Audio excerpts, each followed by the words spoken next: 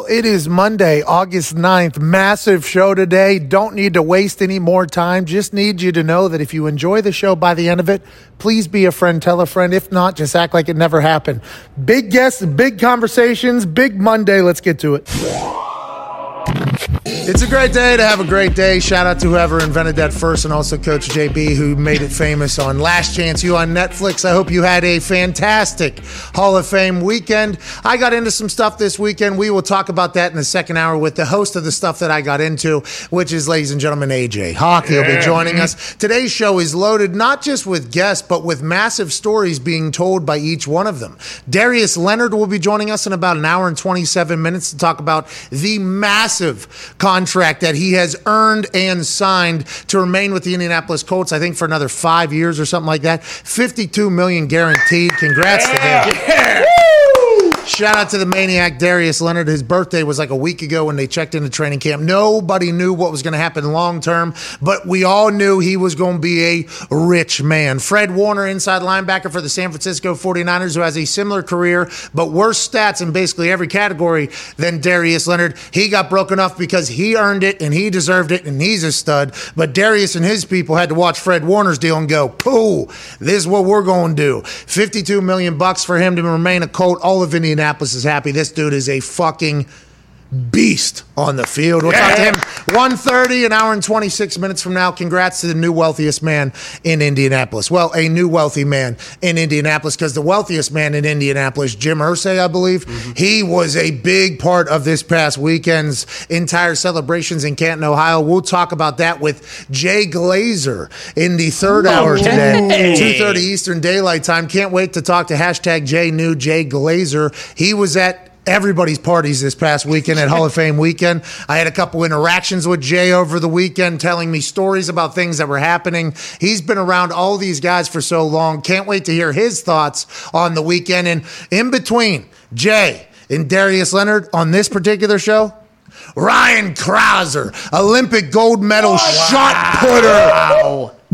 Will be joining us. Let's go. Hey, listen, we talked about shot put the day before shot put finals happened on our televisions. We said, I don't fully understand what shot put is. I don't know why it's still happening. Seems a bit archaic. I'm not 100% sure why people still do it. But then I got to watch it live, and not only Crouser, but also Kovacs and everything. The amount of explosion that radiates through these humans' bodies as they're chucking a 16-pound bowling ball. Record distances than any human in the past. And this sport has been around since, like, anytime there was a 16-pound rock, I assume that's when it started. Oh, yeah. Yep. And that was probably at a point in time way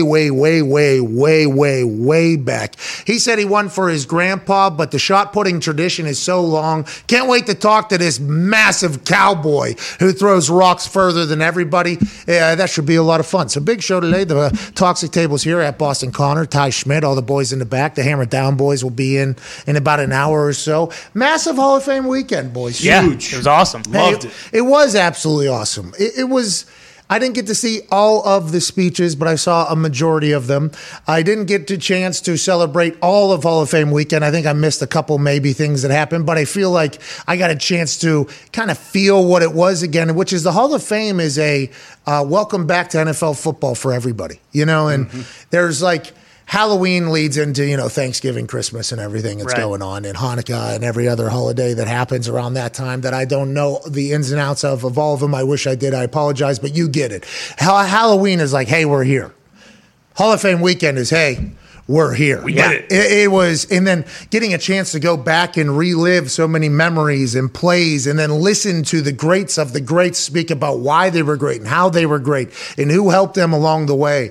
I absolutely loved Hall of Fame weekend. 2 nights back to back, a lot of speeches, a lot of talking, a lot of learning, I think a lot of insightful, but I assume for everybody in Canton, a lot of booze. I bet you they were fucking getting after it for 3-4 days straight.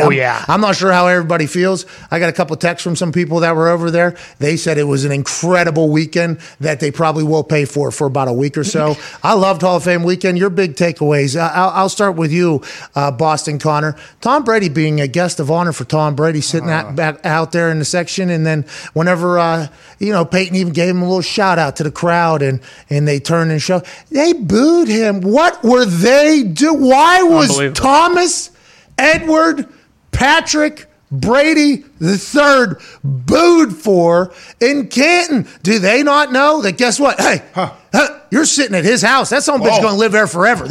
He hasn't moved in yet, but he's going to be there for the long, long, long haul. But then you start thinking about who's there. Okay, so not only are the Colts fans there, Peyton was talking, a lot of Colts fans were there. Edgerrin James as well, incredible speech. We'll talk about that. But Peyton and Edge, by the way, represented for the Indianapolis Colts and crushed for the weekend. But also Steelers fans are there. Oh, they hate the Patriots. The Steelers hate the Patriots. There were some Jets folks there, obviously, but then let's go ahead and remember who's the last speaker of the whole weekend? Raider. Charles Woods. The Raiders fans were there in abundance, and I'm not sure anybody hates Tom Brady more than them with that whole tuck thing that started this entire run. Well, I don't know. I might put myself right next to him, but come on! I love him. As soon as he retires, I'll love him forever. Don't worry. You were pulling for Tom last year in the Super Bowl. Oh well. I was pulling for him because you had money on him. You're not going to root for your money. You got to root for your money. Because you were betting on him. Are you scared? He's scared to get lumped in with Matt Damon. That's right. Don't you dare lump me in with that Matt Damon character. That guy's dead to me too. Mark Wahlberg. You're scared to Bill Burr. What Bill Burr said. No, I said Berg as well. Wahlberg. Bill Burr is. I mean, he's the pinnacle. He is the Patriots nation now. I mean, everyone's looking at Bill Burr for where we're standing. Yeah, but how about all these New England Patriots fans that are saying, like, Matt Damon, who said a lot of things, I guess, but then also said that he would be pulling for Tom Brady in a Super Bowl matchup against the New England Patriots. Yeah. A lot of New England Patriots fans are like, this son of a bitch is stabbed us right in the heart. You're our guy. We saw you as a janitor. You did your whole thing in our town. I mean, basically, what's going on here? And then Mark Wahlberg, it's like, hey, Mark comes out and says, I'm pulling for Tom Brady there. Yeah. You're a New England Patriots fan's like, well, they're dead forever.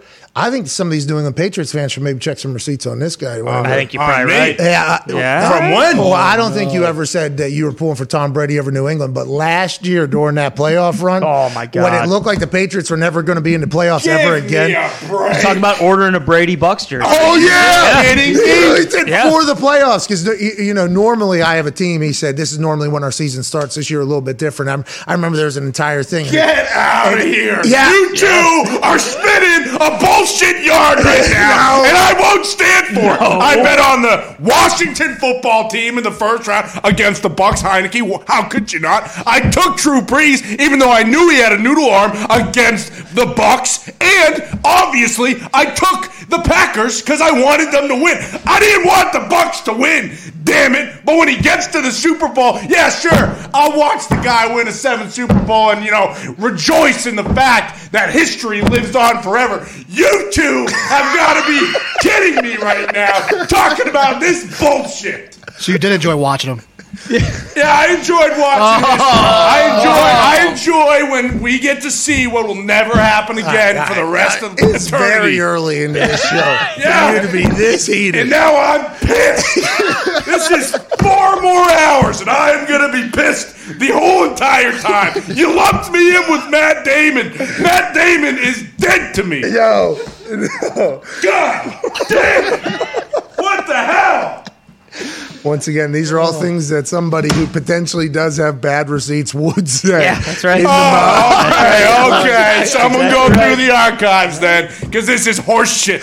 I'm joking. I think it is fascinating, though, that I thought we were all in a, hey, we love Tom Brady now thing. And then whenever they showed him and everybody's like, no, we do not. You think we forgot about that tuck rule? We'd be celebrating a lot different thing here tonight with Charles Woodson. And boom. You think we forgot about all those times that old Tommy Boy went up there and dominated us and knocked us out of the place? Because there for a while, it was like, Pittsburgh fans, I mean, they were there in abundance this week. And Troy Polamalu laid out basically, hey, here is the guideline for being a Pittsburgh Steeler. Hey, let me go ahead and tell you our mantra for being a Pittsburgh Steeler. It goes as such, all right? And then he also said in there, he went on to the Face First podcast with Ryan Clark, which was incredible. I think it said bigger than the Hall of Fame. It was him, Ike Taylor, and Troy Polamalu talking that entire thing. Troy lays out that entire, like, hey, this is what a Pittsburgh Steeler is, being a Yinzer and dialing into the city. And I completely, forgot. People in Pittsburgh have hated Tom Brady for fucking ever, too. Long time. I mean, so as soon as they put Tom basically right into maybe his most hated arena. Maybe By all far. of his fans all the fans that hate him the most, they put him in there. That was an awesome moment for Tom, and him saying, "What did I do wrong? Well, I'm just here supporting a friend, being a guy." Him getting booed out. It was just a great weekend, man. I really enjoyed it. Hey, I'm happy you seem to be calmed down. All right, I am Hey, go furious. Pats, Hey, go. go Pats. I'm Go Pats. white knuckling right now. Yeah, go Hey, Pats, go. This is our house. Yeah. See, you're back. We're back. Here we go. I'm pissed, but sure. Peyton Manning's speech was awesome. Yeah. Him basically saying this is why you should love football. He laid out what kids in the future will get to do, and at the end is that have fun, basically. And he talked about everything going on in the world and how now, since before this time, it was about us. Now that he's in the Hall of Fame going forward, it's about being a steward of the game and like making sure this game carries on. And his quote, "A legacy is only worthwhile when there is a future to fuel it," is unbelievably deep. And I think, by the way, it can go for everything he potentially mentioned in his entire speech, not just about the football and everything else. I mean, I thought it was very well put together. He powered through that thing. He did not take any breaks because they told him he had 6 minutes. And I think he was on the record saying, "I'm going to use only my 6 minutes, allotted 6 minutes," because I think Peyton was trying to be like, hey, if I was able to do it, everybody can be able to do it going forward because of the abuses of times that have happened in the past. We should at least, this is how we could do it. So if you give him a guideline of how to go and he says he's going to do it, I guess he stayed in there. I don't know what the official time was. He was reading that thing, though, very quick. Yeah. There was a couple good pops he could have got, too, and I think he powered through. So I think there was a couple standing ovation moments potentially and laughing and clapping moments in there that maybe didn't have as big of a moment because he powered right through it because he had a lot to say. But what a fucking speech by him and Edgerrin James as well. Like, as a Colt, I think Edgerrin James talking about perceptions and his secret weapon of him working out before anybody or even afterwards, after driving everybody home from the club, after sipping on cranberry when everybody else was drinking vodka or whatever. And he just goes, works out at 4 or 5 a.m. And Jim Irsay, who inducted him, said it was so funny in the video. He said, "This is a guy that would outwork everybody. At 3 a.m. he'd work out." And Jim Irsay said, "That's no exaggeration." He was trying to showcase that people say this all the time about people, but Edge's work ethic, I guess, even behind the scenes, no glitz or glamour. I just want to let everybody know, like, that is awesome. I'm so happy and proud for all of them. And what an incredible weekend. Yeah, it was awesome. I mean, like you said, with Peyton, I think everyone expected it. We've seen him host SNL. Like, we've seen enough of Peyton now with Peyton's Places and everything. Yeah, College Bowl. Like, he was going to crush it no matter what. And, I mean, to your point, too, about, like, cutting people down, he roasted Ray Lewis, he just finished his speech from 2 years ago or whatever. But I think you're right. I didn't know what to expect out of Edgerrin James is really just because you never really know what these guys are going to say, I think, going into it, and especially because we didn't have one last year. You expect a lot of just, like, the cliche ones, but, like, his was incredible. I was blown away. Like, and it didn't look like he had anything that he was, like, going. He literally just got up there and kind of just spoke from the heart, and it was amazing. Edge, great businessman, too. True. Really? Oh, yeah. Great businessman. Hey, he is not scared to. He will dabble in any business and do well in it. It feels like following along. He introduced his children. Yeah. I feel like I know them pretty well now because I follow along on his Instagram. His Instagram's very good. Yeah. His Instagram is very, very good. He is a great follow. But the amount of pride that he had for each one of his kids, and it's not like bullshit, by the way. If you follow him, he's posting about all of them basically all the time. That was really cool. And his drop top on 28s, I was told. Ooh, I thought it was 26s.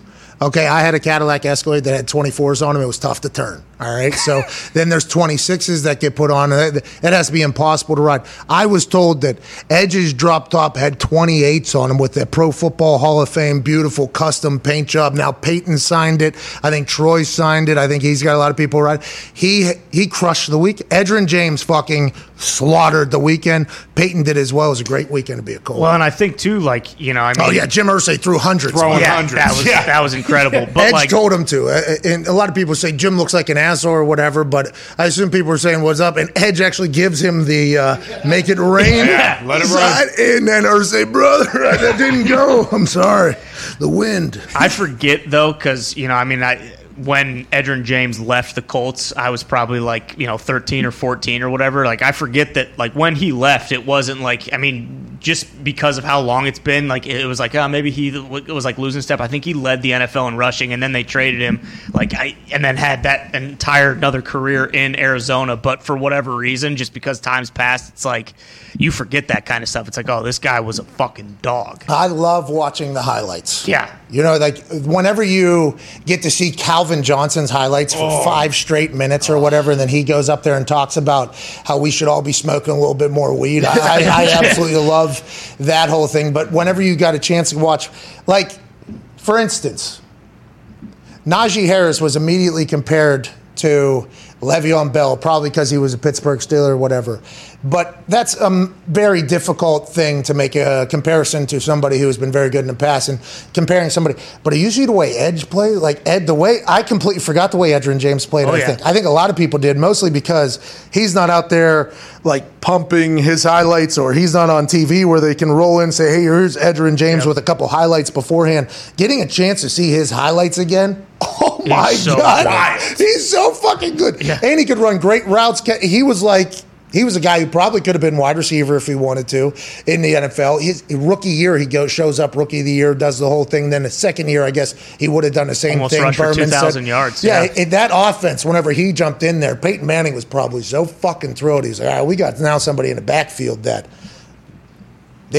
they can't have a light box now. Completely changed the game. And then Joseph Adai obviously came in after that. I mean, it was Dominic Rhodes. There was then a stable of running backs that came in there. But Edge was unbelievable. And he was before my time, like I think literally maybe 1 year or 2 years, because we played against the Arizona Cardinals in Indy. So obviously the video tribute for him there in the place big ovation. Went crazy. They loved Edgerrin James in Indianapolis because he would only get interviewed, I think, by the local media because he was like he wasn't like a big, and he would always crush. Like his interviews would always crush.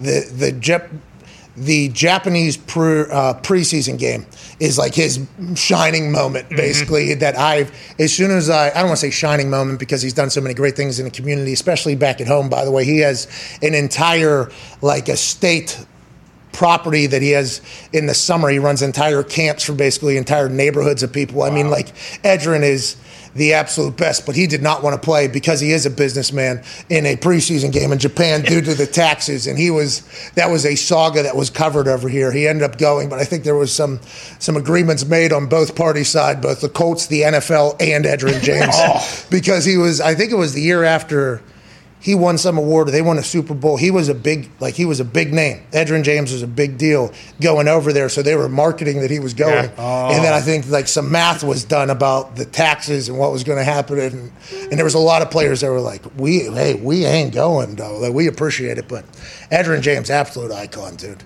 Troy Polamalu, that speech, man. Yeah, so good. Because whenever you hear how soft-spoken, because he was like super soft-spoken guy, but then articulate, and I guess he just got out of COVID, or he was in COVID still, so who knows how tired or how focused he was to be in there. That's not an easy thing. You have 6 minutes to kind of go through your entire career, thank people, but then also, kind of let people know why you were the way you were to hopefully help others to potentially attain the same thing that you are at right now. So it's not an easy speech to give. There are some people that go out there and aren't amazing. There are some moments that are, like, all right, pal, let's get through this, pal. But then in everybody's story, there's something beautiful that you could kind of take away from it. And I think, that's a lot of speeches we listen to. Yeah. Oh, yeah. That's a lot of speeches that were out there. And I think there was a lot of people that are like, this is too long or whatever. The stadium the second night was just as filled as it was the first night. Mm-hmm. Football is king. And if you get a chance to listen to our football greats and take almost a trip back in time, that's what Hall of Fame weekend is.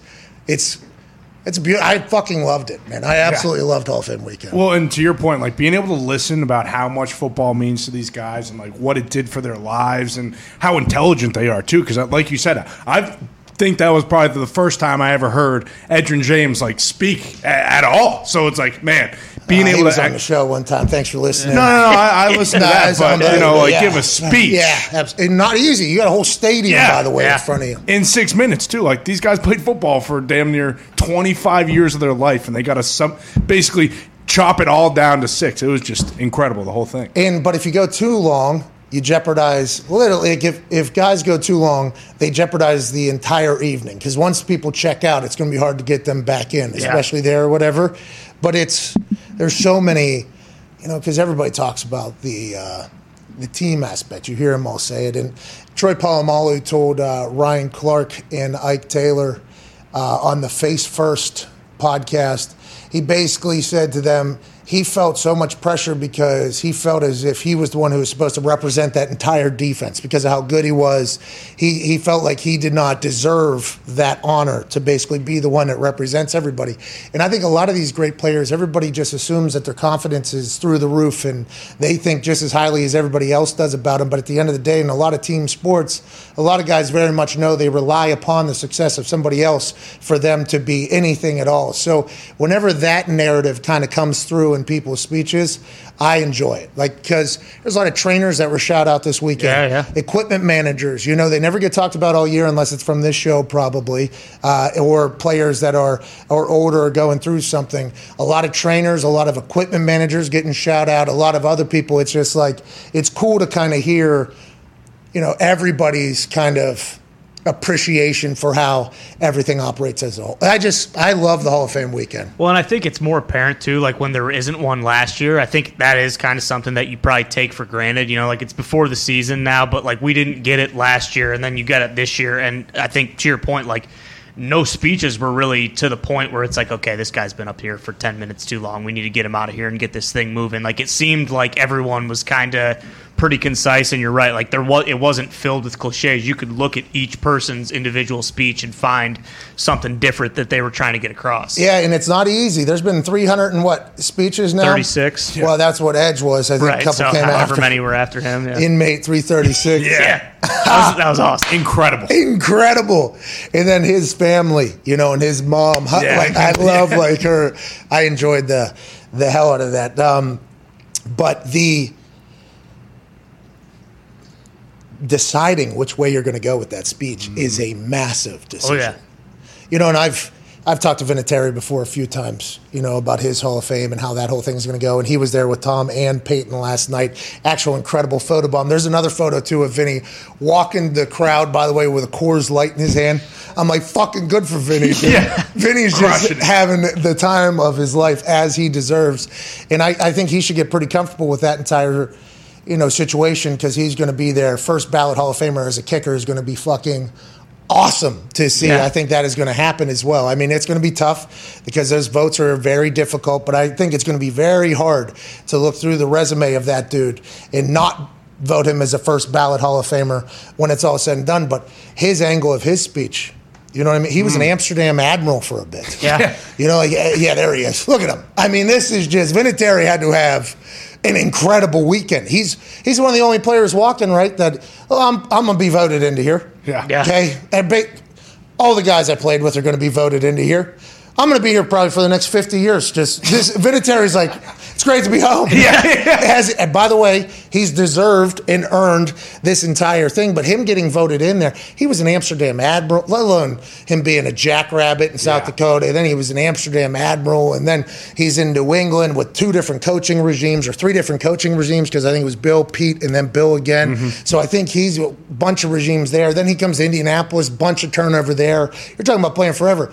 His decision on how he's going to finagle his 6 minutes is going to be very fascinating. Like that is going to be, I enjoy that type of thing because at the end of the day, all you hear is the speech, but you don't think about the 60 other versions that were potentially, or like for instance, Isaac Bruce.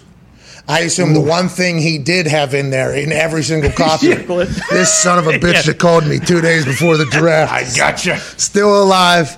I'm going to quote Kumo D here. How you like me now, bitch? Basically is what he said.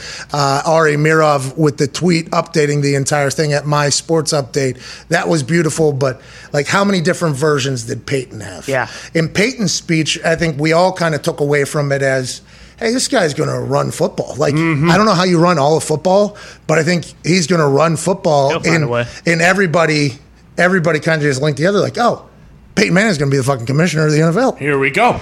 Roger Goodell's deal is up before the next CBA is to be negotiated because everybody said that last CBA, which is always ugly, publicly, disgustingly, it's big, it's bad for both sides publicly. The NFL seems to have a much better PR narrative on it than the players do, so they win over the public.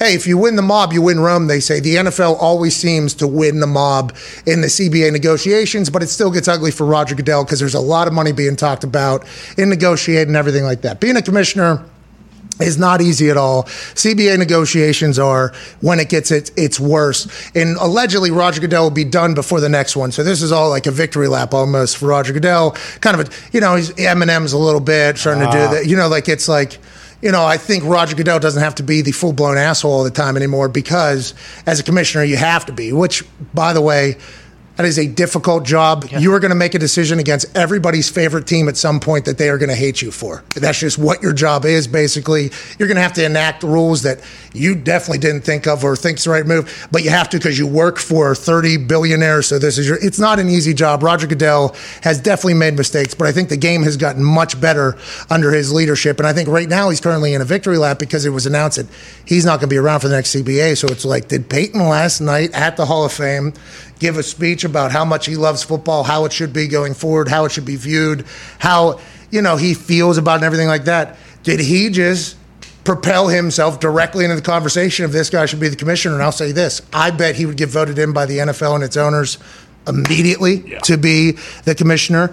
I think he would do an incredible job at being able to talk to the owners because he's been now at every single phase of the league. I guess he doesn't have... I don't know, he's been doing these tours where he's like job shadowing and seeing things and doing things. He's like real quiet. He's able to do whatever he wants to do. If he's the commissioner, I think it's like a perfect hire. But do you want to get paid $40 million, okay, which is a lot of money, okay? $40 million a year is a lot of money.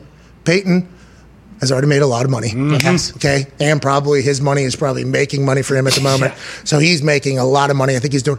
Do you want to be the commissioner of the NFL? Is that what Peyton really wants? I'd want him to be one because I've seen the way he operates. I think, and also the owners would be able to respect and appreciate, and he'd also be able to give a different direction, hopefully with the NFL-PA relationship. But do you think Peyton Manning, who has been pretty good at picking and choosing what he wants to do, what he doesn't want to do, and it seems like he crushes everything he does. He doesn't have a lot of misses. Whenever Peyton steps into the batter's box for anything, normally going to be a home run. Would you want to take the position where you are the shield, basically, for 30 billionaires in these decisions in the biggest league in the world? Is that something you want to do? Because you are going to be hated by people. Inevitably, you are going to be hated by people. Is that? I don't know. It'd be great for the game. It'd be great for the league. But if you're Peyton Manning, do you think Peyton really wants to do that? I think that's what everybody has to ask. Not a chance. I think at this point too, like he could just kind of wait it out, and then eventually he'd be like, all right, I'm gonna do Sunday Night Football. You'll pay me $25 million a year, and I'll have 20 days. He could do anything he wants. Legit. So it's like what I mean. NFL commissioner, like you got a lot on your plate if you're doing that. $40 million a year, though.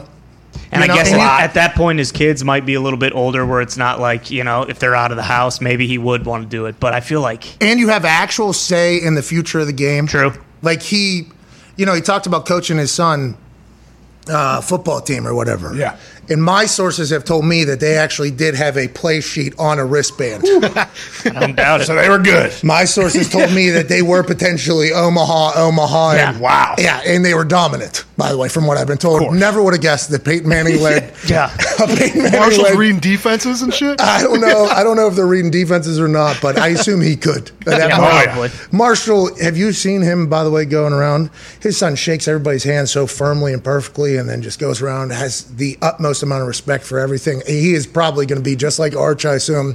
Look for him to do that. But Peyton talked about giving back to the game while coaching and everything. If you're the commissioner of a league, you have the chance to really give back to the game a lot there and make a lot of say. And I don't think there's a single player that has ever met Peyton that would say, no, he's not the right guy to do it. And I don't think there's a single owner out there that would say, no, he's not the right guy to do it.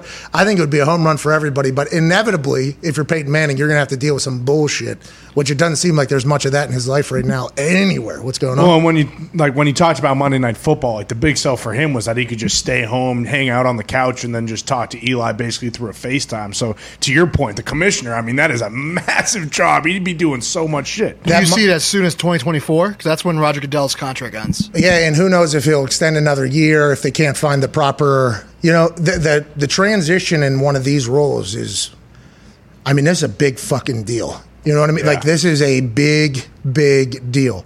Is it somebody from within? Is it somebody that they've groomed like Roger Goodell was? I was going to say, I think it has to be like that, right? I don't know. Roger's been an intern since 1997 there. Goodell? Yeah. Yeah, he was like running mail, I think. Like, Goodell has literally been in the NFL office corporate world forever, and then it was just like, okay, we also have the perfect guy to be the commissioner here that has been here, knows everything about everything. Yeah. Like everything about everything. Knows where we can, knows what we can't, knows, we shouldn't. Now, Roger Goodell, and I alluded to this earlier, he is definitely fucked up. Like, let's not get it twisted. There Absolutely. Has been terrible decisions made that probably are Roger Goodell's decisions to be made. But then there's a lot of decisions that never get talked about, it seems like, because it's like anything else. Once you hate somebody, it's going to be very difficult to give them credit for anything. What Roger Goodell has done with the NFL since he was commissioner to now, in 2024, if that's whenever he's up, think about the growth business-wise. Think about the reach. Think about the game as a whole. They had to battle, too. There was a lot of lawsuits. There was a whole new science. There was a whole new disease and ailment in the brain that came up that was literally created. Somehow got through all of that. Now, once again, there's a lot of fucking up through there. There's a lot of probable bad decisions that were made in there. But still to continue to grow the game, like I think when it's all said and done, Roger Goodell goes into the Hall of Fame, obviously, and everybody will look back on a much more positive light of his entire career as opposed to what it is now when we're in the middle of it because he's fucking over my favorite team or your favorite team or their favorite team or whoever's favorite team. But whoever gets in there next, that's a big...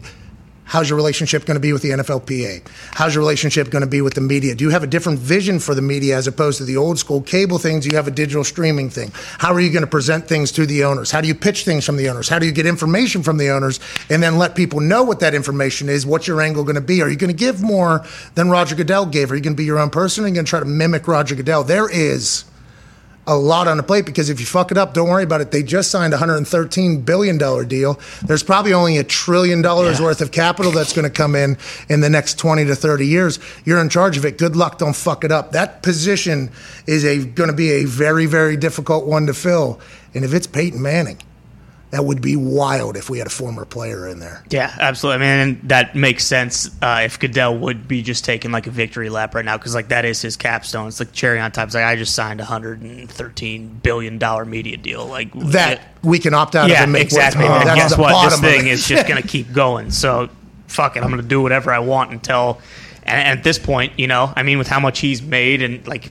Why wouldn't he just want to have an early retirement when he's done? Like, would you want if you're Goodell? It's dude, he's going to be the Goodell pod. Yeah, exactly. Yeah, here we go. Hey, can we talk about something that they fucked up this weekend? Please, excuse me, Celsius. Yeah, it's good to be back. By the way, Celsius, good to see you. Ty drank a Celsius this morning, 8 a.m. Jeez, Ty, and now he's like 9:30. Whatever the case, so why are we even caring about our energy levels at 9:30 a.m.? Just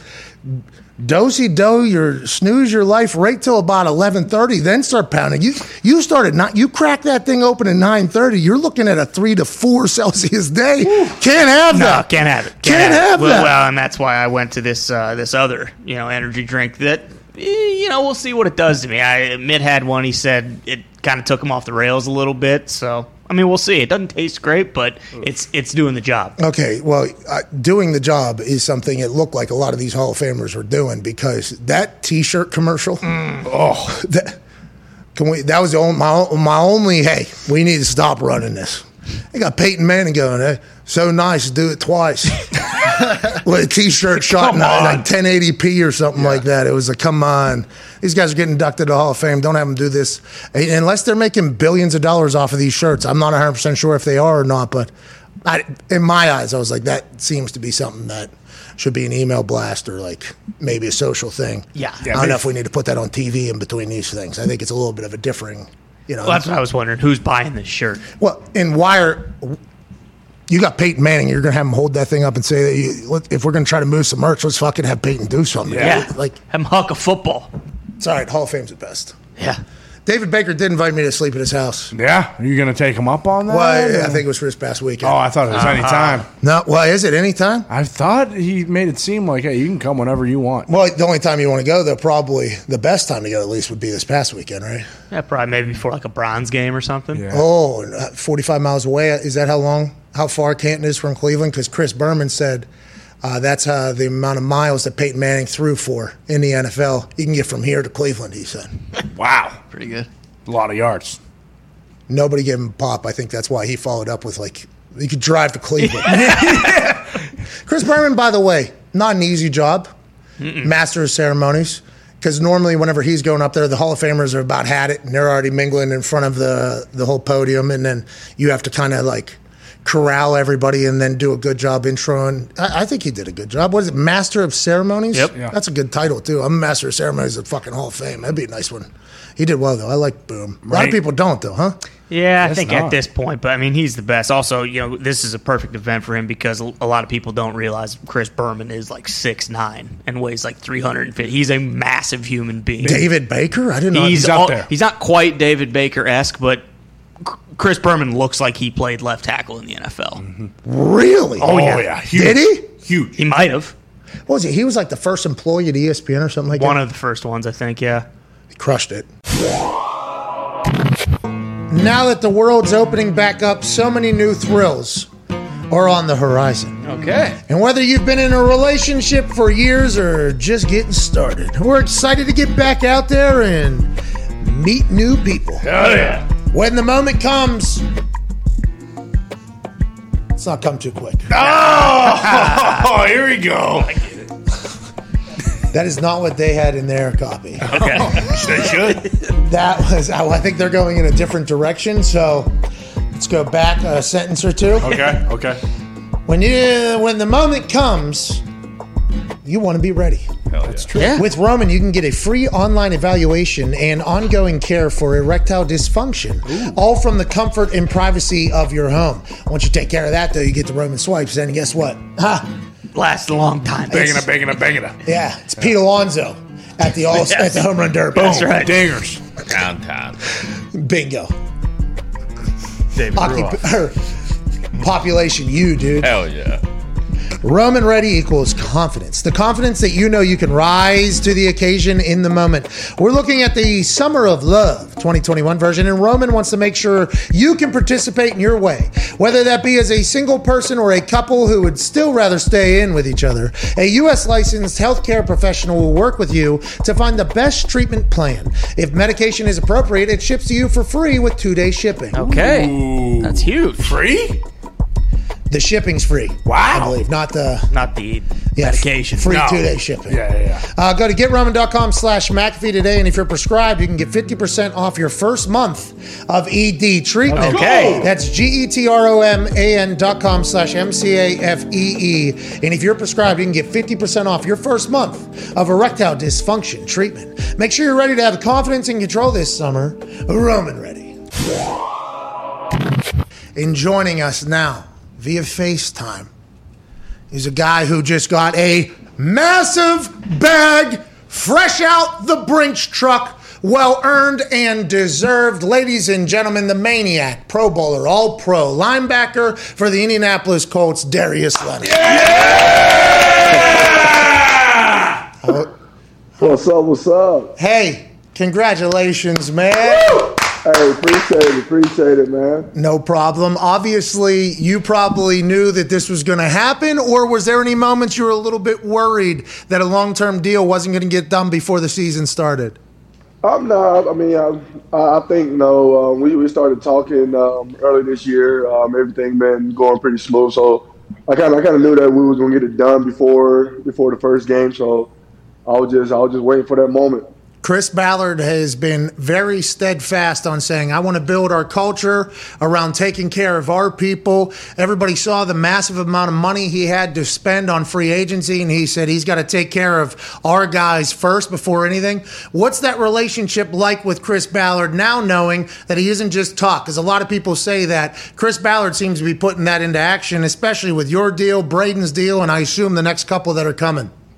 It just goes to show that, he believe in, his guys, no matter what. If he drafted his guys, we put in the work, and, he say that he pay his guys, and that's what he's doing.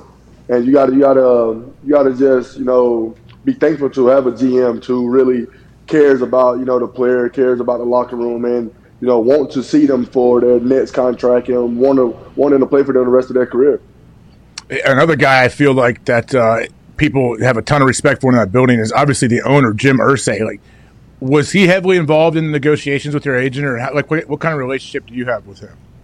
I'm not too sure who was all in the negotiation process. I left that up, with my agents, just letting them do all the talking, and I kind of stayed out of the way. And with Mr. Irsay, we have a good relationship. Like some games where he come up to me or he'll call me. Hey, we need this one. We can't let this one slip away. So we talk. We talk. He just he's so prideful. He's such a competitor. He want to win at everything. Want to win by any means necessary. So he just shows that in every speech. Every time we talk to the team.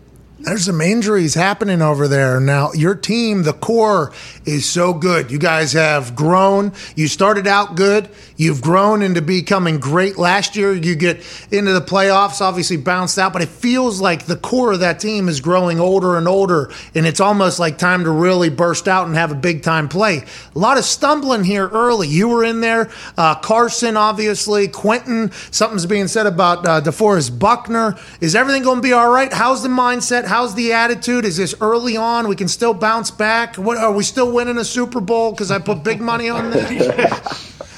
Hey, man, I think we'll be fine. They say every time you want to strive for greatness, they say you got to go through a little bit of adversity. And, it's still early. The season hasn't even started yet. We got a month before the first game. So now everybody, can get their bodies healthy, get right. And then, it's camp. You got to think about that, too. We haven't been playing or practicing football since, maybe January, out there, physically out there. So, your body's not used to it. So, you're used to seeing, guys getting banged up a little bit in camp. So, luckily, you're getting the injuries early. Hopefully, they can maintain and get right. And, we got to go that we want to reach. We want to hold that Lombardi Trophy up at the end of this season. And I think that we got the team for it. I think I read somewhere that you're buying a bunch of land down in South Carolina, taking care of your money. Is that the first move? What was did you get yourself a watch or anything kind of smaller that you can see immediately, or are you kind of holding off on all that with this big-ass bag you just got? No, my first purchase is probably just going to be, the land, just get my house and everything situated. That's about it, man. Just take care of the family. I got a couple of community service events that I'm going to put on, so just trying to, save my money, do it the right way. Like as of right now, what I just ate for lunch is a Lunchable.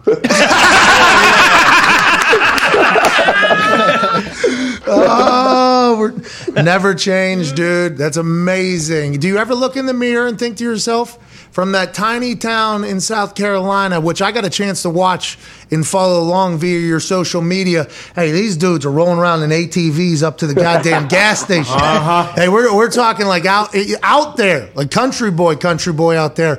Now you just got $52 million guaranteed in the NFL. There's an Isaac Bruce speech, obviously, where he said somebody called him or texted him a couple days before the NFL draft when he was coming out and said the NFL ain't interested. Now he actually gave a flex and said, you're still alive. I prayed for you to be alive to say, how do you like me now or whatever. I assume you had a lot of that. And whenever this contract gets signed, was there any of those moments where it was like, you know what, went through a lot of shit here, but I'm able to take care of everybody because of my passion? Did you have that moment yet? Will you have that moment or anything like that?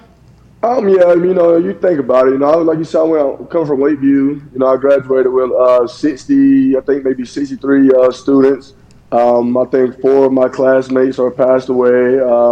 My brother passed away. There's a lot of people, that's in the streets, didn't go to college, stuff like that. And for me to be one of the ones, to make it out and, live my dream, I'm just thankful for that. And, when you think about, all the negative comments with Bleacher Report, being the worst draft pick there, and, all the Madden ratings or the Pro Bowl snub rookie season, still, don't be considered as one of the best linebackers in the league. So when this happened, it's just like, okay, I got to continue to prove them wrong because, I know Jim Irsay, Chris Ballard, and everybody at the coach organization believed in me. They believed in me since day one. So now it's like, okay, I got to continue to show that, I am who I am and let the people just continue to just doubt me and just let it just be more fuel to the fire and keep that chip on my shoulder. They're paying you allegedly for what you're going to do because that's when you're going to receive the money or whatever. But everything you have done has been magic to watch, man. You're a hell of a player. You fucking fly around. The energy level is just insane. It's absurd. I can't wait to watch and see what you continue to do. Go ahead, Ty. Darius, you just alluded to it a little bit right there. And I when we've had you on the show in the past, you've talked about how, you put chips on your shoulders. Do you give a shit about the Madden stuff? Because I feel like a lot of that has come out more and more, and it's you see it, yourself, okay, that's bullshit. I'm incredibly underrated. Is that something you actually care about or not really?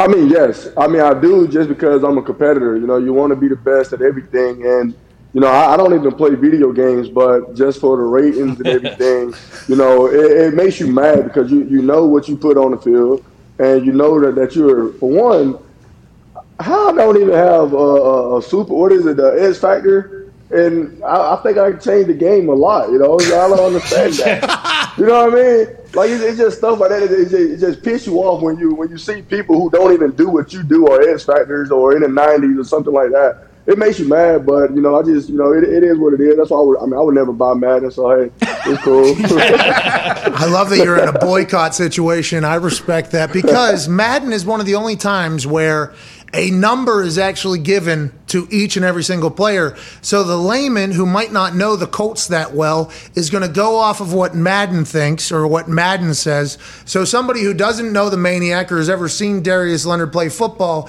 their only knowledge of him is what a Madden ratings adjuster gives him. So Darius Leonard saying, I think that is bullshit. It is not petty. It is actually him saying, this is bullshit because you're giving, for instance, I never played video games, but my brother and all his friends played. So whenever I got into a video game, just like you, I've never played, they'd be like, Pat, man, God, you're they got you slower than Janikowski. That type of stuff. I'm like, who does? They're like, Madden. So I actually told the Madden person to go fuck themselves. I assume you potentially has done nearly the same. It's only Madden. Yeah, it's crazy because that's a true story. Because I think it was after my rookie season, and I think I was like an 85 after 84 in my rookie season. And it was so many other linebackers who I outplayed. So then my agent was like, hey, I got the guy numbers. You want to talk to him? I said, of course. So, hey, I called him and I asked him, what was the difference? How this guy's higher than me, stuff like that. But they could never give me an explanation. And then they always say, they're trying to say, you ran a 4.7. I said, hold on, cuz I got hurt when I ran my 40.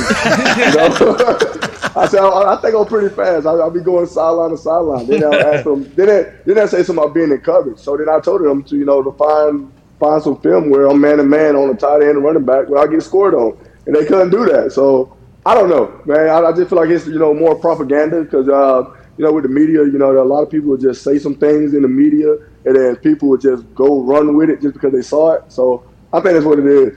Well, hey, listen, you got the bag now, so Madden rating don't mean a goddamn thing. At all. You deserve it, though.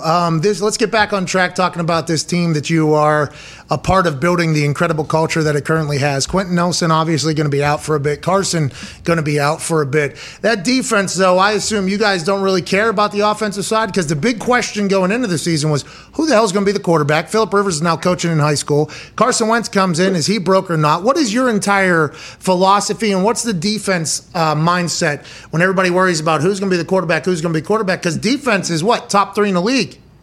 Any given. I mean, me personally, man, just been on the defense side of the ball, and when you watch the last couple of Super Bowls, you always think about defense winning championships, and in my mind, we got to step up defensively. We got to be more consistent. We got to make sure that we shut teams down, and that's what we got the guys in the room to do that. So we got to go out there and perform, and then you think about the offense side of the ball. It is okay. How many times can we go 3 and out to give the offense more opportunities to score? So that's the mindset that we have, and I mean we believe in anybody who's back there, throwing a rock, handing it off or whatever. Because I mean, we got the best offensive line, we got the best backfield, and we got the great skill guys on the outside. So we got all the tools there, and when Carson come back, I think that he's going to surprise a lot of people, and I think that this coach organization, this coach team is going to definitely surprise some people. Hey, Pat mentioned DeForest Buckner earlier, and I'm just. What's it like to have that guy? Like when you plugged him into your defense in the middle of that D-line, how much help was he, and how fun is it to watch how disruptive he is? Hey, man, it's amazing. It's a sight to see. Hey, I love it. There's no such thing as a single block, then they jump up to the linebackers quick. No, sir. You better see 9-9 first. And then, so, I mean, he's just a monster. He's huge. But he's quiet. That's the crazy part. He's very polite. He don't really say too much. But when he's on the field, he's just a complete competitor. And, you remember that Viking play, man, he threw that offensive lineman down like, his family wasn't in the stands or, what I'm saying? It's crazy. Then in practice, you see him like this whole, me, I've been out. So, I'm just standing around watching and just seeing how he's in the backfield almost every play. It's just phenomenal to watch. And I'm glad that, Chris Ballard and, everybody got him here because once he came here, the defense, we got better in the run, the run fits, and we got better in the passing game too because of his pass rush up front. That defense has been awesome to watch and grow. Obviously, you lose edge rusher with Houston going on. You bring in Kwity Paye. What are your thoughts on him as a human? How's he fit into the culture? Because I remember we had you on, I think it was during free agency time, and there were some big names out there, and I think your exact words were, if they come to Indianapolis, they better be ready to fucking work, basically, is what you said. Like, you come here, you better be ready to work. That's what we do. How has Kwity kind of fit in with the group, and what are your thoughts on some of the young guys? Oh man, Kwity, man, he don't say a word. It's crazy. Like I probably heard him say maybe 4 or 5 words, and that's it. But the one thing about Kwity, he's getting better each day, and he's doing what he's supposed to do, and he's making plays. That's the good thing about it. And when you outside looking in, especially for a linebacker, you see both of your starting defensive end with Danico Autry and Justin Houston leaving. You go, okay, now in your mind, okay, who's going to be the defensive end? And now with Kwity coming in and he's practicing the way he's practicing, I just hope it can translate to the field because, he's been having a great camp so far. And like you said, the other young cats, they coming in, they're doing a good job as well. When are you getting back out? No, you don't have to. You'll get yourself in some shit. Yeah. Are you close? Are you all right? You're going to be back? No, I'm good, man. Hopefully this week. Hopefully, I'll put it back on the cleats and they help me this week. Okay, awesome. Here we go. Thank you for not getting yourself in shit either, because you coming on the show is good for us. We really appreciate you joining us right now, by the way. Connor, go ahead. Yeah, Darius, you're a massive advocate for mental health, and everything that happened a couple weeks ago with Simone Biles kind of brought that conversation back up. Has that ever happened to you where you kind of almost doubt yourself and your just natural ability, and then it kind of affects you on the field? I'm not going to say that, it got to a point where it doubted my athletic ability. No, because when I play football, that is my safe haven. That is my place for, the world stops. I don't think about any of my problems. So there, I don't have that. Never had that problem for me. But with the mental health, you never know. Hit people a whole lot different, and it can take a toll on your body. So whenever your body telling you that or your mind is telling you got to stop and get your mind situated, you got to listen to it.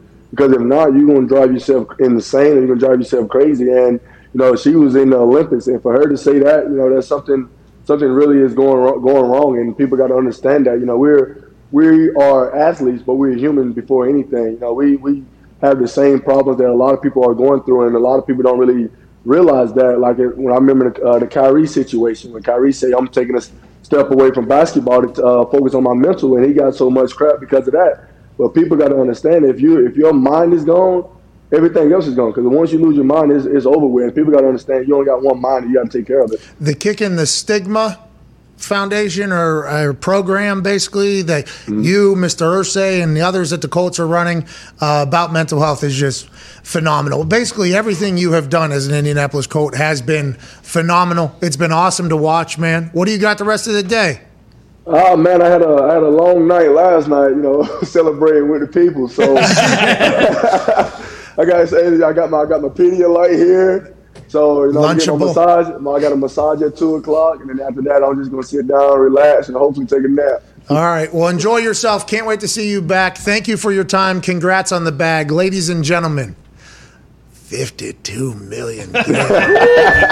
Hey, congrats to your agent too. I saw him flexing a little bit because people were talking shit about him being a mixed martial arts guy or something like that. Yeah, man. A lot of people don't believe that. He has the brains to do what he does for the NFL side. Because yes, he got a lot of MMA guys. So it was great to get that deal done for him too, man. Because now he can really tell people to shut the hell up and let me do my job. So I love it.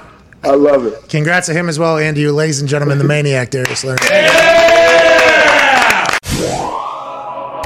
Joining us via FaceTime in a parking lot. I don't know if he's still in Ohio or not. Currently on his training camp tour for like the 30th year in a row. The insider of all insiders. Hashtag JNew, ladies and gentlemen, Jay Glazer.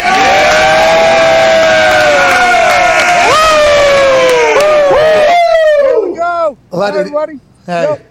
Got a lot of fans out here. Are you in Ohio? I have no idea where the fuck I am right now. Are you in Ohio right now still? Where are you driving around at? I'm in Ohio. Yeah, I'm going to Cleveland. Okay. And then tomorrow I'm going to go to Pittsburgh.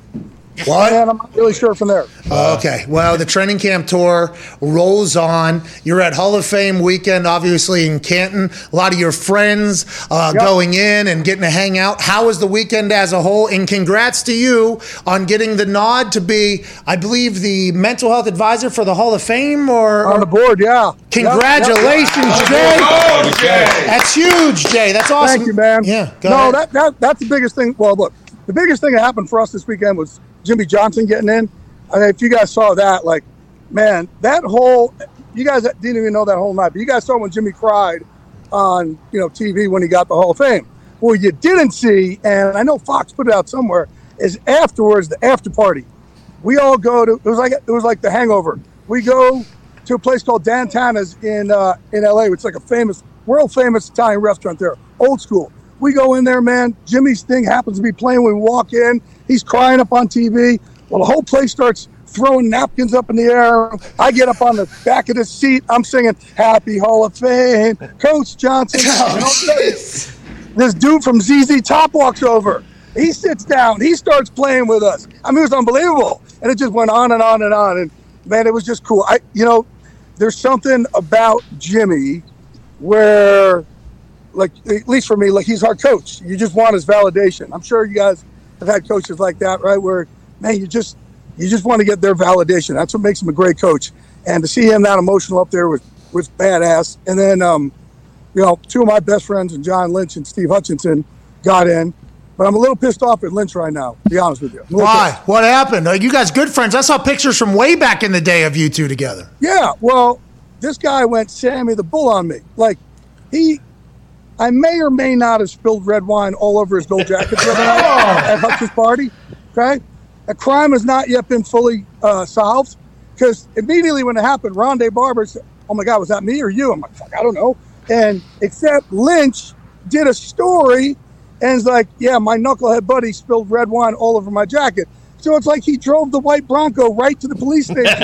Like, Lynch, don't fucking put my name out there. He went Sammy the Bull. And so it was his first day having the jacket, and we were getting a picture, and I spilled wine, but he was holding the jacket in his arm, and he's like, "Glaze, I got red wine all over me." And I'm like, "Who gives a fuck? It's on your shirt." Not knowing it's all over the gold jacket. Yeah. And the good news about red wine, very easy to get out. You know, right? That's David Baker probably looked at that thing, was so mad. And before we move along with the weekend, we should talk about the mental health board. I mean, this is huge, Jay. This is a massive ordeal. Congratulations. You're part of the Hall of Fame now, and it's very important as well. What will you be doing with that, and what does the job title say? Yeah, I'm on our board for mental health, and they're going to partner with MVP also. So where they're really helping us is they're going to give us benefits to our combat vets to help them out as well. But the same thing, they're going to have us help them. And look, I just had like our first meeting the other day, and I walk in there, and it's funny because everybody in there are clinicians, and then me. So I'm like, you got to have, a crazy person who knows how to talk about crazy, and that's really why I'm there. But the coolest thing for me is this weekend. Running into players who I've known for a long time, and then now knowing what I'm doing, and turned around to me saying, "Hey, Glaze, I saw what you're doing. Nobody knows this, but I had a gun to my head 2 months ago. I need your help." Yeah. And these guys I'm friends with. Or I had another guy I was talking to. I said, "Hey, how are you doing in retirement?" He said, "Great, man." He said, "I'm enjoying it." I said, "Great. That's what I want to hear, because all these players, right? You have spilt the blood." Right, and you earn the right to go enjoy it and find the right business for you. Too many guys, they want to find that team, because when you don't have the team, life is scary. So they try and find the wrong team, just any team, right? So I said, "I'd love to hear that you're just enjoying it." And he said to me, "Okay, can I be real with you? I'm not. I'm just saying this to people." He goes, "I don't know how to handle retirement. I don't know what I'm doing. Like, I don't know how to deal with it." And I said, "Look, man, it's, I understand you, because in order to, like both you guys, to be on this level that you play in the NFL, you guys got to be crazy going in. You cannot be on this level and not be crazy. Concur. You cannot be great and not be crazy. You also need a level of darkness to push you past everybody else that you beat now. Well, all of a sudden you lose that team in uniform. That darkness doesn't fucking go away. It doesn't just disappear. And all of a sudden we're supposed to put it in a box over here and just fit in with society. And that's scary. So at least you have somebody myself who I could tell you I understand you. You're not alone. I get it, and I could help walk you through it. And Crank, hey, guys, the other issue for you, I was like, look, I'm 51, right? And I still spar every week. I have my fight team. I'll never not. Couture is 57, my training partner. Mark Kerr is 51. Chuck Liddell's 51. Our asses are old. We'll never not do it, because we need that for, to help the roommates in our head talk nicely to each other. For you guys, when football ends, it's not like you're going to have a, train in the park together. It's done. And I can't picture how fucking painful that has to be for both you guys to do something your entire life, and all of a sudden, zip, we're done. I couldn't fucking handle it. And that's why to this day, with all my injuries, I'm still fucking sparring. I'll never not. I need that team. So I'm here to help these guys understand, man. I fucking get them. I get their darkness, right? There's nothing wrong with it. That darkness allows you to be great on a certain level, but now you got to use that fucked upness to empower you in your next step in life. That's awesome, Jay. Go ahead, AJ. Yeah, I mean, speaking of darkness, I was thinking of head coaches in the NFL. If you can get them to start opening up about mental health issues, I think that'll be a giant step, because players probably feel the stigma and they don't want to be judged by the coaches. But going back to the head coaches, you have such a good relationship with so many head coaches in the NFL, the access that you get. What's it like, or are there any coaches that you just haven't opened up yet to you, that you keep trying and they're guarded, or they don't let you in? Because I feel like anywhere I've ever been, you're riding the head coaches, you're sitting shotgun riding to practice. I have my own set of rules a lot of times there. No, I'm usually, it's pretty good wherever I go, kind of get my own set of rules, just because I kind of established that early on. And again, I haven't been like your normal insider. I've trained 6 of these teams in MMA. I've helped a lot of these guys move up the ranks and help them get their head coaching jobs or coordinator job, or link people together. So, no, for the most part, I have my own pretty funny set of rules when I go around. And it's funny, too, now when I go around a training camp, because I usually go out with the head coach pretty late. So assistants will call and go, "Hey, when are you coming to town?" I say, "Well, I'm coming in next Tuesday." "Can you come this Thursday?" "Why?" "We really need a night off. And we know if you come to town, you and the head coach can go out all night." And he always cancels practice the next day because you guys are just too fucked up. So it happens like clockwork to a bunch of different places, which is I don't know how you really describe that part, but yeah, it's like a reunion every time I go somewhere, so it's good. But there's a respect. There's no coach who will block me out or shut me out or anything like that. Look, I had both Spygate videos with the Patriots, and if I want to talk Bill Belichick, we'd be great, no problem. You mentioned helping coaches get head coaching positions. Can you explain how that works? I'm sure there's many different ways that you can help guys. Man, so when guys I've been doing it for a long time, where and guys I believe in, not just so I am a source of somebody or something like that, but guys who deserve that shot. There used to be there's one guy who's a very successful head coach right now. I'm not going to say it, but I called another team and I said, hey, do me a favor, bring this guy in for a head coaching interview just to get the words head coach next to his name so somebody else would want to dance with their prom date. And they're like, we don't want him. We're not looking for a defensive coach. I'm like, I don't care. I just need him out there, put him up there, and then afterwards, say it's a great interview. I just need to get, that attention. And they're like, yeah, we'll go do that. This guy kills the interview. And they call me back and they say, best interview we ever had. I said, okay, great. Any change your hiring? No, we're going to go an offensive coach. Well, that doesn't make any sense, but he ends up getting hired as a result of that by another team. But also, like, a GM will call and say, hey, my personality. Which one of these guys will fit best with me? Our locker room, who will I want to go to work with every day? Who will drive me crazy? So there's a lot of that, too, because I do know them all so well. I just try and be a connector. Well, that's a networker is the best person to be in any business, let alone the NFL. And you and I hadn't met yet, I don't think, but I knew some people that you knew, and you called me about one of my old teammates or one of my friends who was working with you, FaceTime me, and I had just I was still playing in the league.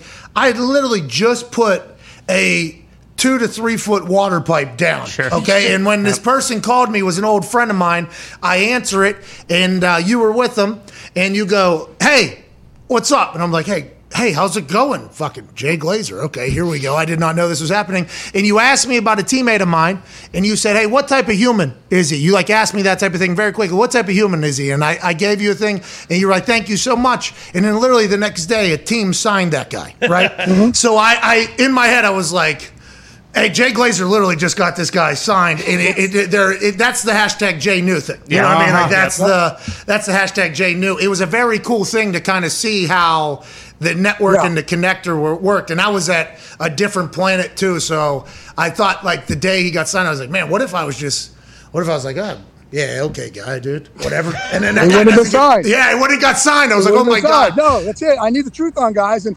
I know a lot of them. I'm around them, but I want as much information as I can. So if somebody's asked me about him, because again, most of the time the team will go, tell me about this guy. How will he fit with our culture? How's our head coach going to get along with him? Will our coach be able to, our head coach better than anything else? Will our coach figure out how to use him? And half the time I'll say yes, half the time I'll tell him no. And I just think it's a good resource because I am objective as shit with it. I don't give a fuck one way or the other. Yeah, you've been around forever in this game. You're at the top of it, obviously, with Fox NFL Sunday. Can we ask you about insider information, even though you don't do it day to day? Okay, so there's a couple things popping off. Let's start with Dak Prescott, Dallas Cowboys. Yeah. He obviously comes back after that terrible injury. First night, he comes via satellite to the Hall of Fame game with Joe Buck, Troy Aikman, the entire Fox crew that absolutely crushed it. He clapped hard. He clapped very hard. Is his shoulder, is that thing banged up? Is it more? Yeah, go ahead. Here's where it is. It's here. It's here. It's a very odd injury. So it's not here. It's here. It's kind of like where the lat comes under the armpit. So I said it on our pregame show. If you fucking tune in our pregame show, you would have heard this. I heard it. So it's kind of a weird injury. And it's an injury that normally happens with baseball pitchers. So the Cowboys training staff last week called the Texas Rangers training staff just to get some information on, hey, how do we handle this? Because Dak is like, I'm ready to go, I'm ready to go, I'm ready to go. And the Texas Rangers are like, listen, if you let him go too early, it'll turn into something real serious. You can't let him go too early. So they have experience with it. So they're the ones helping the Cowboys really understand and manage it of, can he go out there and throw? Yeah, but you really want this thing completely healed because then it could set him back. And Dak is the ultimate workout warrior. He will power through anything. So it's it goes against his way of thinking. You don't want him powering through this thing. Okay, I've actually seen Dak on the same field as somebody else that is a quarterback in the NFL giving a speech saying, ain't none of these other quarterbacks working as hard as fucking me. And that was Jameis Winston. And he said that at Dak Prescott's camp, I think, literally after Dak came back from the most gruesome injury we've seen in some time. Let's train Jameis this offseason. Hey, we try to break him. Hence, our gym's unbreakable. Could not fucking break him. I couldn't believe it. He was so. It was not expecting what he went through. We put him through a lot of stuff, and also a lot of stuff when he's thrown, we'll put resistance bands around his waist and start tugging at him from different directions, as if defensive linemen are tugging at him. He still has to have nice and compact and be able to throw and work on his footwork doing that stuff. We put him through a lot of chaos, and there was nothing we could do to break him. And trust me, if he shows he's good, we'll keep ramping it up. And we probably jumped a month ahead with him. Wow. Yeah. We would normally take him here, because our shit is hard and we don't want to break people's confidence. And, fight game's demoralizing.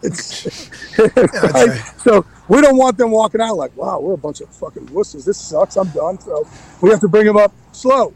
But he was, I was impressed. Yeah. Matt Mitrione actually put me in a double arm bar. Tapped out both of my arms, and that was the last time I ever went in there. I was like, all right, I am never doing this again. I don't think he is known as the greatest at it. He put me in a pretzel 10 times. I'm like, I'm never going in here. That's good self-awareness over there. We can't break both of their arms day one. Hey, they are not going to come back. I just remember something. And by the way, did you know Mitrione was Strahan's backup? Yeah, at the Giants. Yeah, with the Giants. Yeah. And Michael's like, yeah, he used to love to get in fights in practice. I'm like, no shit. Hey, let's talk about the fights. Really? Hey, let's talk. Wait, real quick. Okay. Real quick. So here's how the relationships come around too, right? So not only do I call you about that player, but then I started hooking up with some girl in Indy, and I also called him again for information on her to make sure. And Pat's like, you're good, man. Good girl. You're okay to go, right? Yeah. You got to use your tentacles for everything. By the way, I'm happy you remembered that. That was one of the funniest calls I've ever got in my life. Hey, it's Jay Glazer on my phone. All right, here we go. Hey, I got a question about something. I was like, you got it, Jay. Go ahead and shoot. And then he said it. And he was like, have you heard anything? Do you know anything? I was like, hey, Jay, you're all right, dude. Don't worry about it. I think all is good. Pretty small city, by the way. So congrats on all that. That's awesome, Jay. You're the fucking best. Let's go. Michael Thomas, though. I wanted to talk to Jameis because I want to talk about Michael Thomas, Sean Payton.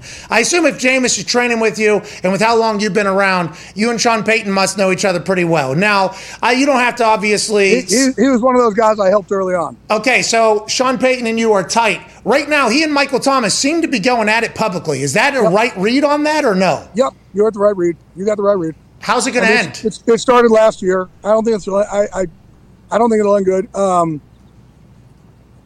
It started last year, and then just from what I understand, they want them to get the surgery, and then he went dark on them, and then try to do it a different way. And look, if you want to do it a different way, it's your body, so you should be say, hey, I'm going to do what I want to do for my body, but you got to communicate.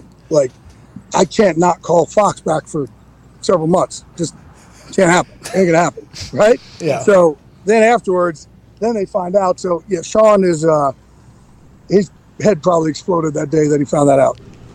So how far back does it go? You said it started last year. Could you see it? Was there signs that something was going to happen, or things just weren't great? Yeah, last year he punched somebody. He punched one of his teammates, and CJGJ. And then Sean really kind of went off more than anything. And I think Sean always looked at him like he loves me, he knows what it.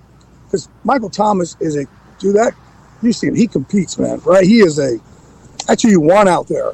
But I think in certain cases you also got to make sure a guy doesn't go so far out over here. So I think Sean tries to keep him over here somewhat controlled, and eventually things like that happen. Yeah, and hopefully they'll be able to work it out, especially for the Saints, who have had to restructure a lot of things with the contract salary and new quarterback. Obviously, you want to have Michael Thomas there. You just said you don't think it's going to work out well. I'm excited to watch that thing pan out. I know the boys have a couple questions for you. Go ahead, Ty. Jay, you reported at the Hall of Fame game that if Rodgers doesn't like the situation with the front office, that they've agreed at the end of this year they will trade him. When did that come about? Because I feel like that kind of slipped through the cracks, and that wasn't really reported initially when he did sign the new contract.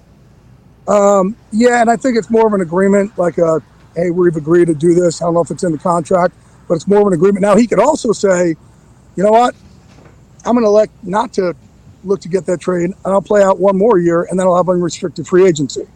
Because he won't decide. If he says, yeah, I'm out, he won't really fully get to decide where he goes. Right? If they just work out a trade. So he may decide, you know what, I'll go to that one more year here, and I'll be unrestricted. That'll be one more year, I think, at the end of the year, unless something dramatic, unless somehow, some way, he and Goody go out to an Applebee's and they get drunk together and they do a whole bunch of kumbaya and they take a couple edibles and all of a sudden they love each other. I just don't see it come back around. Hey, mushrooms can get introduced into that night and make things happen much quicker if they had to. Go ahead, Connor. Yeah, Jay, what the hell's going on in Las Vegas? Like 4 executives have resigned, and also I think 3 or 4 players have retired. What's the deal over there? Yeah, I mean, look, it's the Raiders. Just because they move cities doesn't mean they're not the Raiders, right? So it's funny. It is pretty funny because they moved to Las Vegas, and everybody just assumed that they would be like a different place. It's still the Raiders, right? And now we get surprised. So, yeah, I think Bourdain got burnt out. They didn't see it coming. I do know that. But I think he just got burnt out of it. And then after that, it just boom, boom, boom, boom, boom. But it's going to be that's an interesting place. And again, like we're talking about the Raiders. If we said this and they were still up in Oakland, we wouldn't really be like, a bunch of people quit the Raiders. We wouldn't really. It wouldn't really, right? Yeah. If you're like, yeah, it's a Wednesday. You know? We're talking to Jay Glazer, #JNew. You had a great Hall of Fame weekend, I assume. Any good party stories you're allowed to say this early? Who had the best party, do you think? And can that be judged? So Steve Hutchinson, Hutchinson's my dude, right? He's like original gangster, man. He had a great one because it was an early one. And there was like no other party. So everybody was there. And that one was fantastic. Except me or Rondé Barber spilling. Or Rondé, allegedly. Mm-hmm. Allegedly. And our crew for that was, so Hutch, you guys know I'm friends with Guy Fieri. So was Hutch. Like great friends with him. So Guy flew in for Hutch. So he was there. So we got to kind of hang with him. And so we had a little crew, Peyton Manning and Lynch and myself and Guy, and it got pretty fun and messy. Donkey songs. And then Lynch's party was, he had Lionel Richie play. All right? He had Lionel Richie. Hello. Oh, no. Isn't me you're looking for? Yeah, you nailed it, Jay. Nailed it. So that was good. Except when I walked into Lynch's party, I mean, everybody is looking at me like, shame, because I spilt wine on fucking Lynch's jacket. Yeah. So the whole family, all his friends, all his this, they're like, shame. I walked around like, holy shit, this is terrible. You know, like Marky Kane on me. And then Peyton's party last night was fucking awesome. It was awesome. It's Peyton Manning, right? He knows how to. It was freaking fat. It was that one. That was the best one I've been to in a long time. Oh, I'm sure Peyton and the Mannings will enjoy hearing that. I got a lot of drunk texts from that thing this morning and sure last night. I heard it was amazing. Go ahead. I'm sure you did, man. Jay, go ahead, Jay. Go ahead. You were talking about going in town and drinking with coaches. If you had to go to an event, a drinking event, a competition with a coach, which coach would you bring? A drinking competition? Yeah. Not an NFL coach. You ready? Chip Kelly. That makes sense. Believe it. He will drink 17 Coronas before you know it. I'm not fucking kidding. Not fucking kidding. It's unbelievable. And it's just like you're there for like 2 hours and you just see him piling up. And his demeanor doesn't change. He doesn't get drunk. He just keeps going and going and going. And then you're sitting there. And one day I had Sean McVay meet us down at the beach. I'm like, hey, Chip had moved down there, so he likes this pub down there. Sean came down, and like halfway through, Sean sees what Chip's doing. He just looks at me. He's like, are you fucking kidding me? That guy's an animal. He was so impressed by it. Yeah.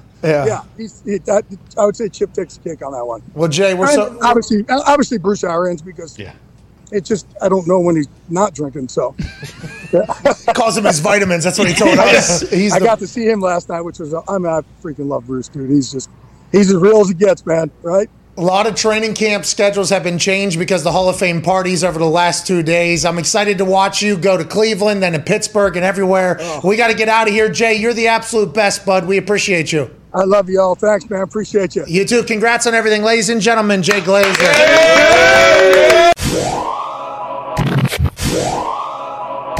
Just 2 days removed from A.J. Hawk raising $300,000 cash for an incredible charity named...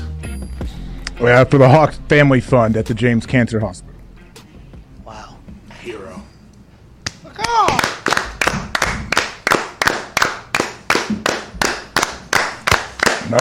Nope. What is the deal with the belt buckle? Is there a story I don't know, obviously? Standing ovation for A.J. Hawk and the Hawk Family Fund. Honestly, thank you for everything, AJ. Thank you, AJ. Thank you. Thank you, Hawk Family Fund. Thank you, Mrs. Hawk. Thank you, Hawk Family Fund. Thank you, thank you, Leonard. Thank you, veteran Hendricks. Thank you, Hawk. Thank you, Jack Johnson. Thank you, Jack Johnson. Thank you, Thank you, Chopper. Thank you, Pistol. Thank you, Pistol. Thank you, Hawks. Welcome back to the show. Just had to have a moment there to say thanks to the Hawks. And I hope Crouser's on already, and he has to see that. No, he's not. He's got a minute until he'll be joining us. So, honestly, I thought he was potentially going to be on, and then I heard he wasn't on. So, a golf clap became a standing ovation. Just to potentially, as it should have been. You're 100% right. Joining us now, ladies and gentlemen, out of Oregon, just became a Olympic gold medalist and a world record holder, breaking his own goddamn record. A guy who throws 16-pound rocks further than any human in the history of throwing 16-pound rocks, which I do believe began as soon as they found a rock that weighed 16 pounds. Mm-hmm. Yes. Has to be thousands and thousands of years, the greatest of all time. United States of America gold medal winner at the Olympics, the powerhouse, Ryan Crouser. Yeah! What's going on, man? Not much. Thanks for having me. Hey, Crouser, quick question. All right.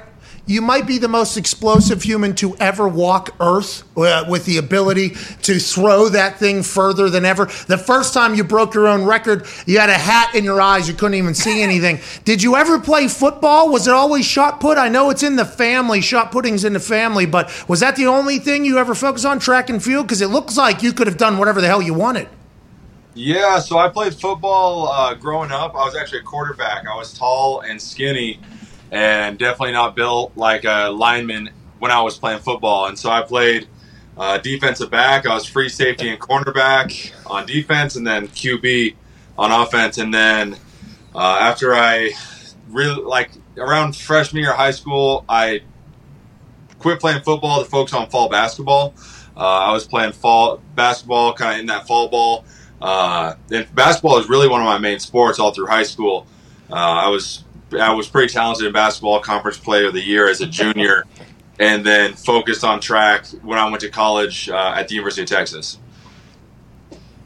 Go ahead, AJ. What was the experience like when you got there to the Olympics? I guess not having really fans there, was there any extra anxiety or nerves getting there? And did it feel like, okay, hey, this is it. This is the biggest stage in the world?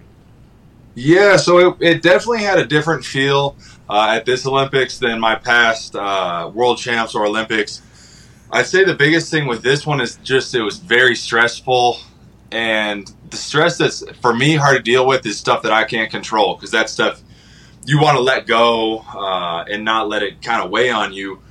But it was no one's fault. It's just the status of the world right now is with COVID, you just every morning you take a COVID test, and you would just pray your phone didn't go off that day.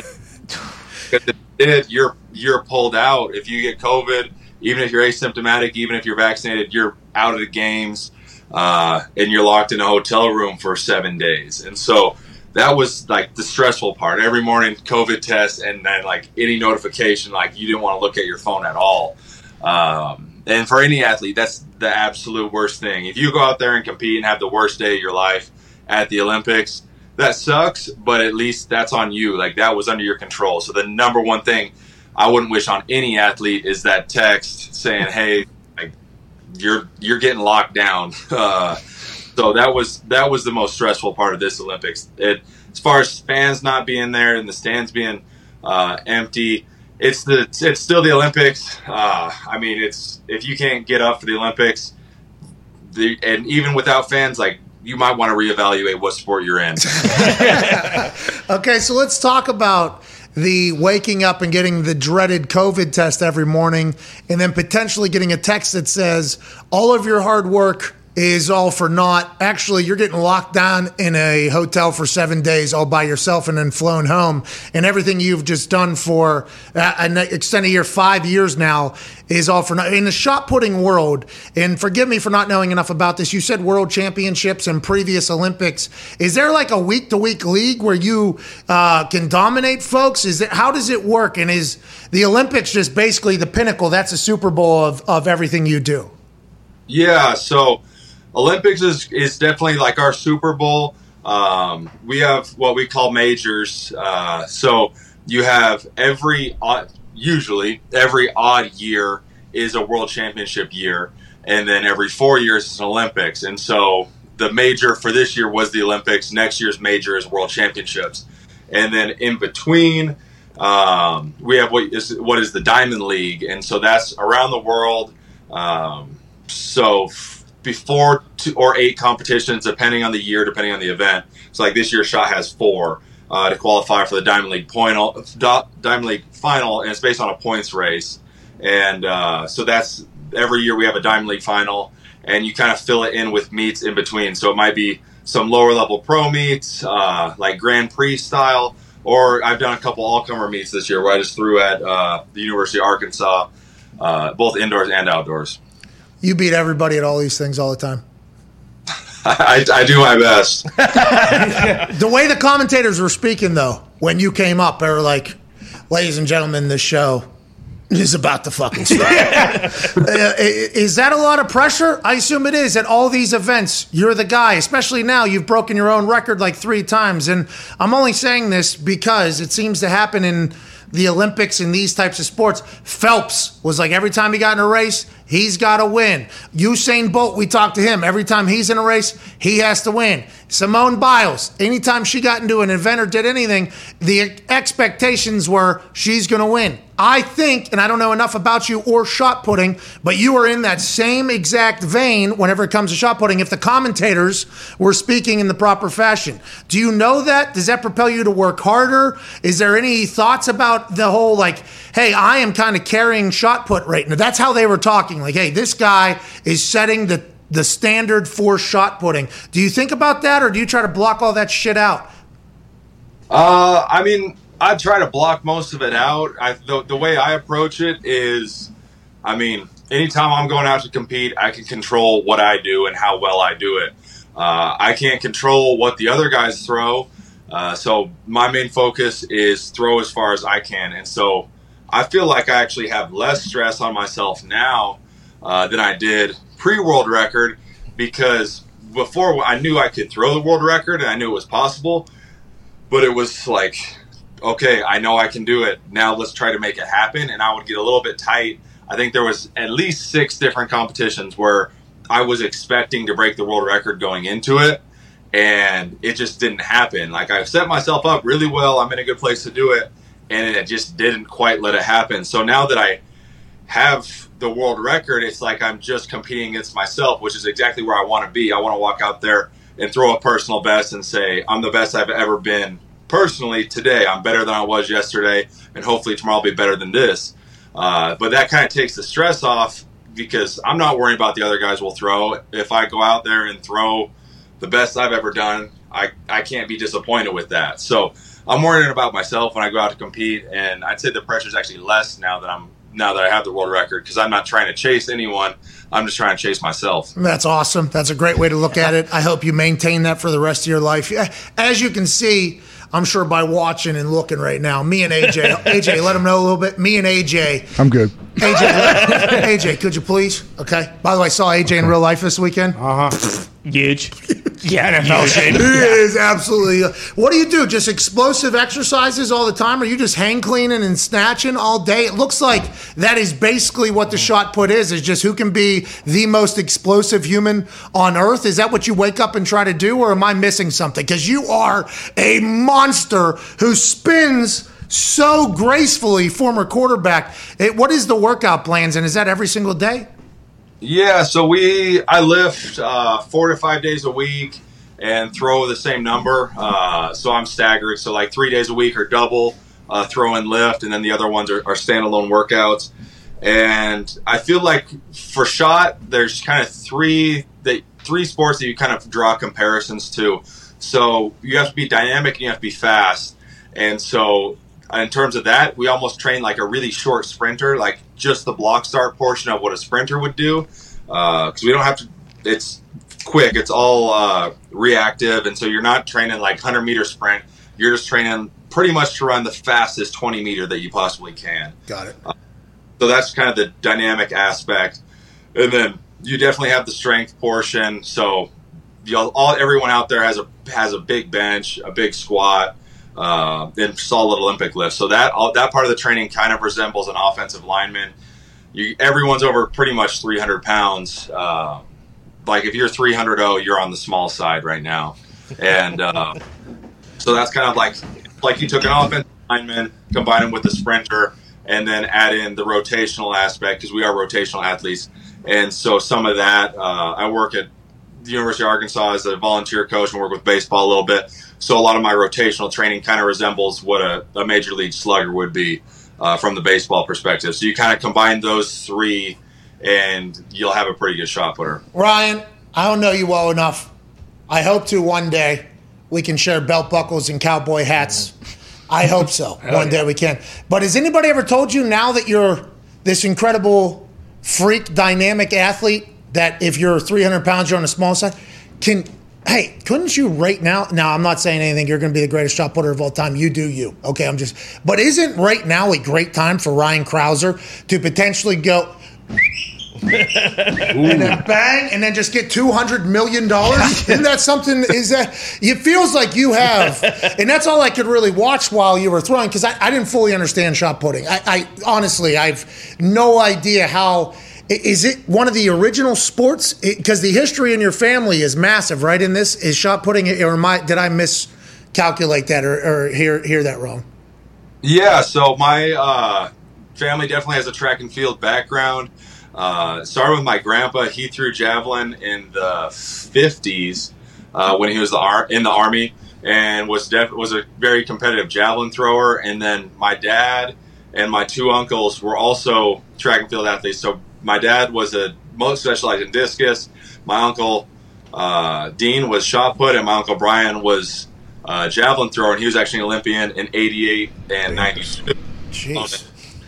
And then 2016, my cousin Sam was my roommate in Rio in the Olympics. He was a javelin thrower.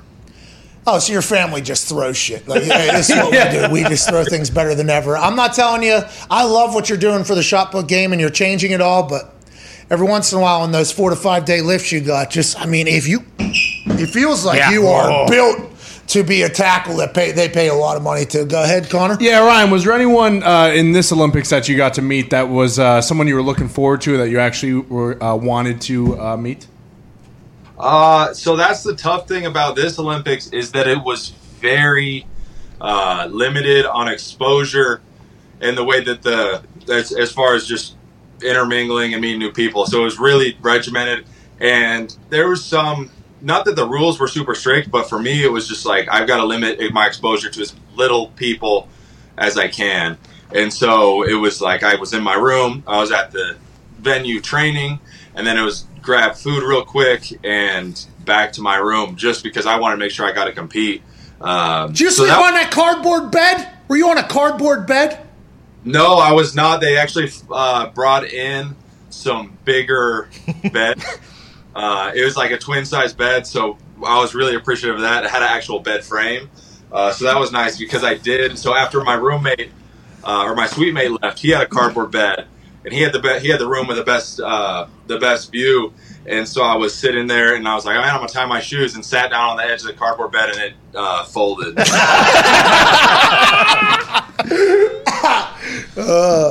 What a body shaming situation going on. You didn't deserve that, Crouser. Go ahead, Tone. Right. So maybe not so much this Olympics, but the past Olympics. So track and fields, the second week, the later in the competition of the Olympics. Like, do you have to deal with like the swimmers and shit being done with their events and being loud and partying, or are they respectful in the Olympic village, in the community, while other athletes still haven't competed yet? Yeah, so I mean, both Rio and especially this one, the village was pretty quiet. It definitely I feel like you hear about the village being this massive party scene, and I really haven't seen that at all. I mean, there was maybe a little bit in Rio and absolutely really none in Tokyo. But I mean, Rio, you had the perfect party down in like Copacabana. I know that most of the athletes kind of got out of the village because you're like an hour removed. It built up these massive high rises outside of the city, and so a combination out of respect to the athletes that are still competing, but mostly because you've got a massive party going down on that was the place to be. So I didn't really see so I didn't have any restrictions with that. So definitely was appreciative of that in Rio. But I don't blame them for leaving the village and going down to Copacabana to hang out. Yeah. At the Copacabana, Lochte will go to the gas station. He's a different guy now. True. He deserves to be treated as such. Last question for you, Crouser. Thank you so much for your time. Go ahead, Ty. Ryan, you talked about how you're basically just competing against yourself now. Do you worry that like you don't have anything else to prove, or you're going to get tired of this, or are you going to throw a shot put until your arm falls off? I'm going to keep doing it at least for a while. I mean, what I enjoy the most of it at this point is just trying to improve myself. And I know that I could still throw farther than what I have. And so that's be excited about it. Yeah, so like if looking at my throw in the Olympics, that was definitely a better throw than my world record at the Olympic trials. But I was thousands of miles away from home, walking 20,000 steps a day to get around the village, different food, different bed, and on the 2.5 hours of being at 105 degrees heat index to still throw within less than 3 inches from my lifetime best. I definitely know if I just take out some of those detrimental variables, my own bed, not walking a ton, just like pull up to the track and go, that throw itself would be an improvement on my world record. All right, well, we can't wait to watch it. We appreciate you so much for your time. What I heard and what I learned from is you got to keep your hand on that thing as long as possible. You know, that's how you get all the power. Is that right? Yeah, so you want to keep both feet on the ground as long as you can, because then you're applying force. And, yeah, push on that ball as long as you possibly can. And you need a really strong hand. There's a lot of force that's going to moving a 16-pound ball 76 feet. So definitely need strong hands. You bowl with a 16-pound ball? If I can, I bowl with whatever I can fit my fingers bowls. Because, hand definitely gets swollen. You ever punch that punching thing that says how strong you punched? I'm worried about breaking my hand on that. I'll wrap up my hand, throw on the heavy gloves, and hit the heavy bag a little bit for off-season conditioning. But I haven't done. I'm scared of the punching machine. I'm afraid of hitting that wrong with a ton of power. If I break my hand, that's how I earn a living. So, kind of keeping the main thing on that one. Smart. Hey, I'm gonna send you a Oculus. Getting us through the fight. We can see how hard those bombs are. It's virtual reality fighting, Crouser. You'll love it, man. Thank you so much for joining us. Gold medalist, world record holder, absolute legend of a human. The cowboy hat was beautiful, ladies and gentlemen. Ryan Crouser.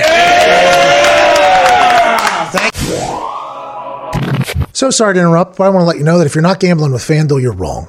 Okay, FanDuel Sportsbook is available in 7 states, I believe, at this point. 6, 7, 8. You get it. If you're not gambling with FanDuel Sportsbook, though, you're completely wrong. And if we're not in your state yet, we are coming to your state. We have better odds.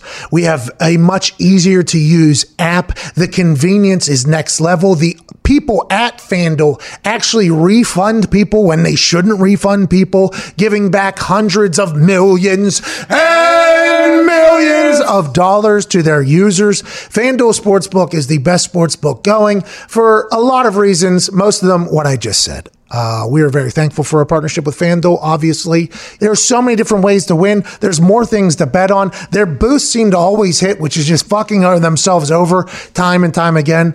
We love the hell out of FanDuel Sportsbook, and you will too. If you haven't used it yet, use it now. Also, there's fantasy on there, daily fantasy, and free-to-play games where you can win money. Shout out to FanDuel, shout out to you. Let's get back to the show. And the house is packed out for hour 2. Hammer Down boys are joining us. Great to see you guys. Hope you had incredible weekends. How are we? Are we hot? Are we cold? We still winning? Gumpy's we the losing? hottest gambler on the planet. You're back. We know it. Hey, Unbelievable. Gumpy, here's what we said. We said you were going to take a little bit of a stumble and get right back up onto that incredibly hot gambling horse. The heater horse has been ridden again. What are you betting on everything? 12-0 baseball this weekend. What? Yeah. What? Yeah. You're all the way back, dude. Let's go.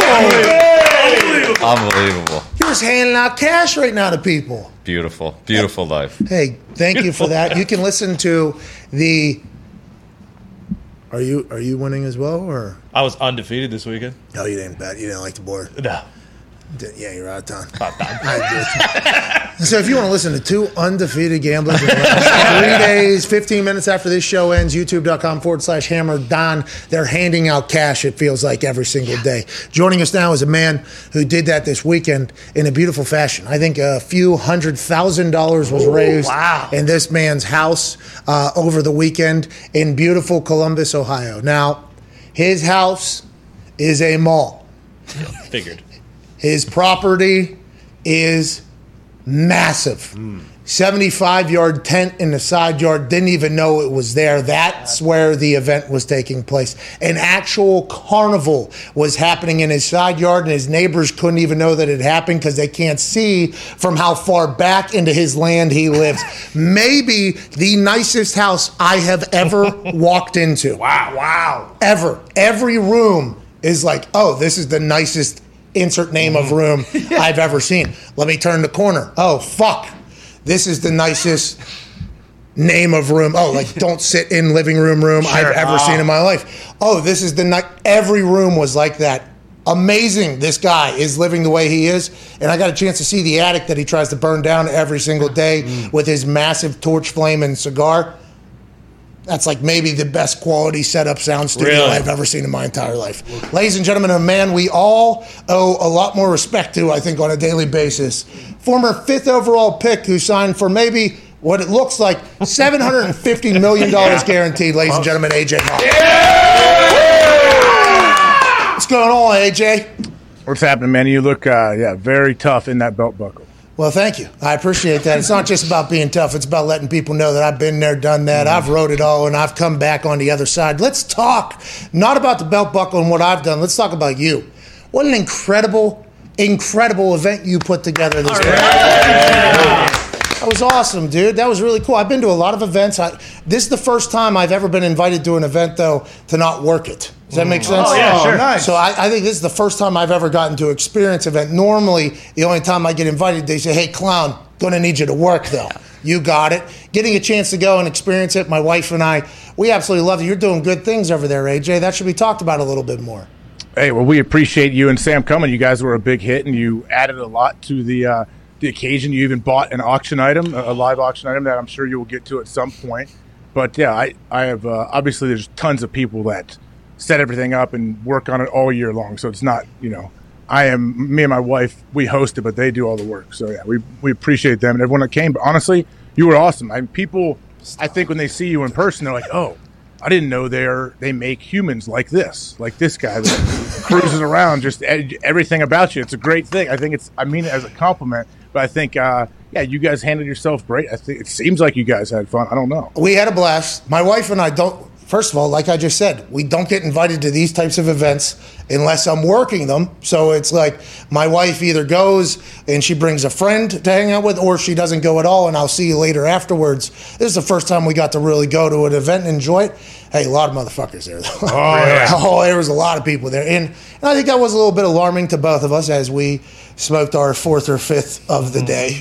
We looked at how big the crowd was growing because we were staying at his house, which... Once again, it was like a fucking four-season resort. I lost in there. Dude, they had like a...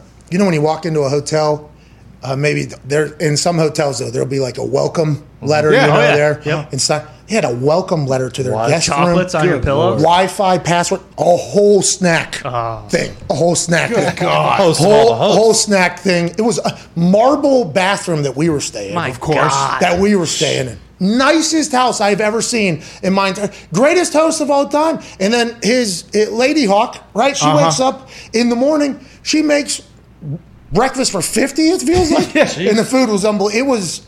you guys did an incredible job. I just want to let you know. We had a lot of fun. But we didn't know how it was going to go with us, to be honest. It's not something we normally do. Everybody was very nice. It was a hell of an event. Yeah, well, speaking of that, you being at the event and saying you were a little, overwhelmed... multiple times. So there's a cop there that just is there to work the event and do everything if there's noise complaints. Multiple times people kept saying, man, who's smoking weed? Is there somebody smoking weed here? And you couldn't figure out where it was coming from, and you would just hear random people like, oh yeah, I saw some other guys smoke. Like everyone said multiple people were, and I was like, I'm pretty confident I know where that's coming from. Hey, you did put us in a wing that was pretty well hidden though, so we appreciate that. We got a chance to sneak away a few times and come back, and I did, I have to say this because I hope people go to your events forever and ever. This is his 10th year, by the way, doing this. Wow. Yeah, it's fucking unbelievable. I guess in years past, there had been potential tours of his house that people were just giving themselves to. Oh. Just right outside, they just walk into the nicest house of all time and just roam. Isn't that kind of how it went there for a few years? Every once in a while, yeah. Later in the night, there may be someone that we are acquaintances with or we're somewhat close with, and they start dragging random friends that we don't know through the house. And, oh, hey, don't go that one. There's Axel sleeping in there. Hold on. Oh, jeez. Axel, by the way. Warrior. Legend. Yeah. Axel's everything that we could have dreamed about, by the way. Anything we thought of this guy who knocks on the door that is right to AJ's left there, pounding on that thing, kicking people wherever the hell he wants.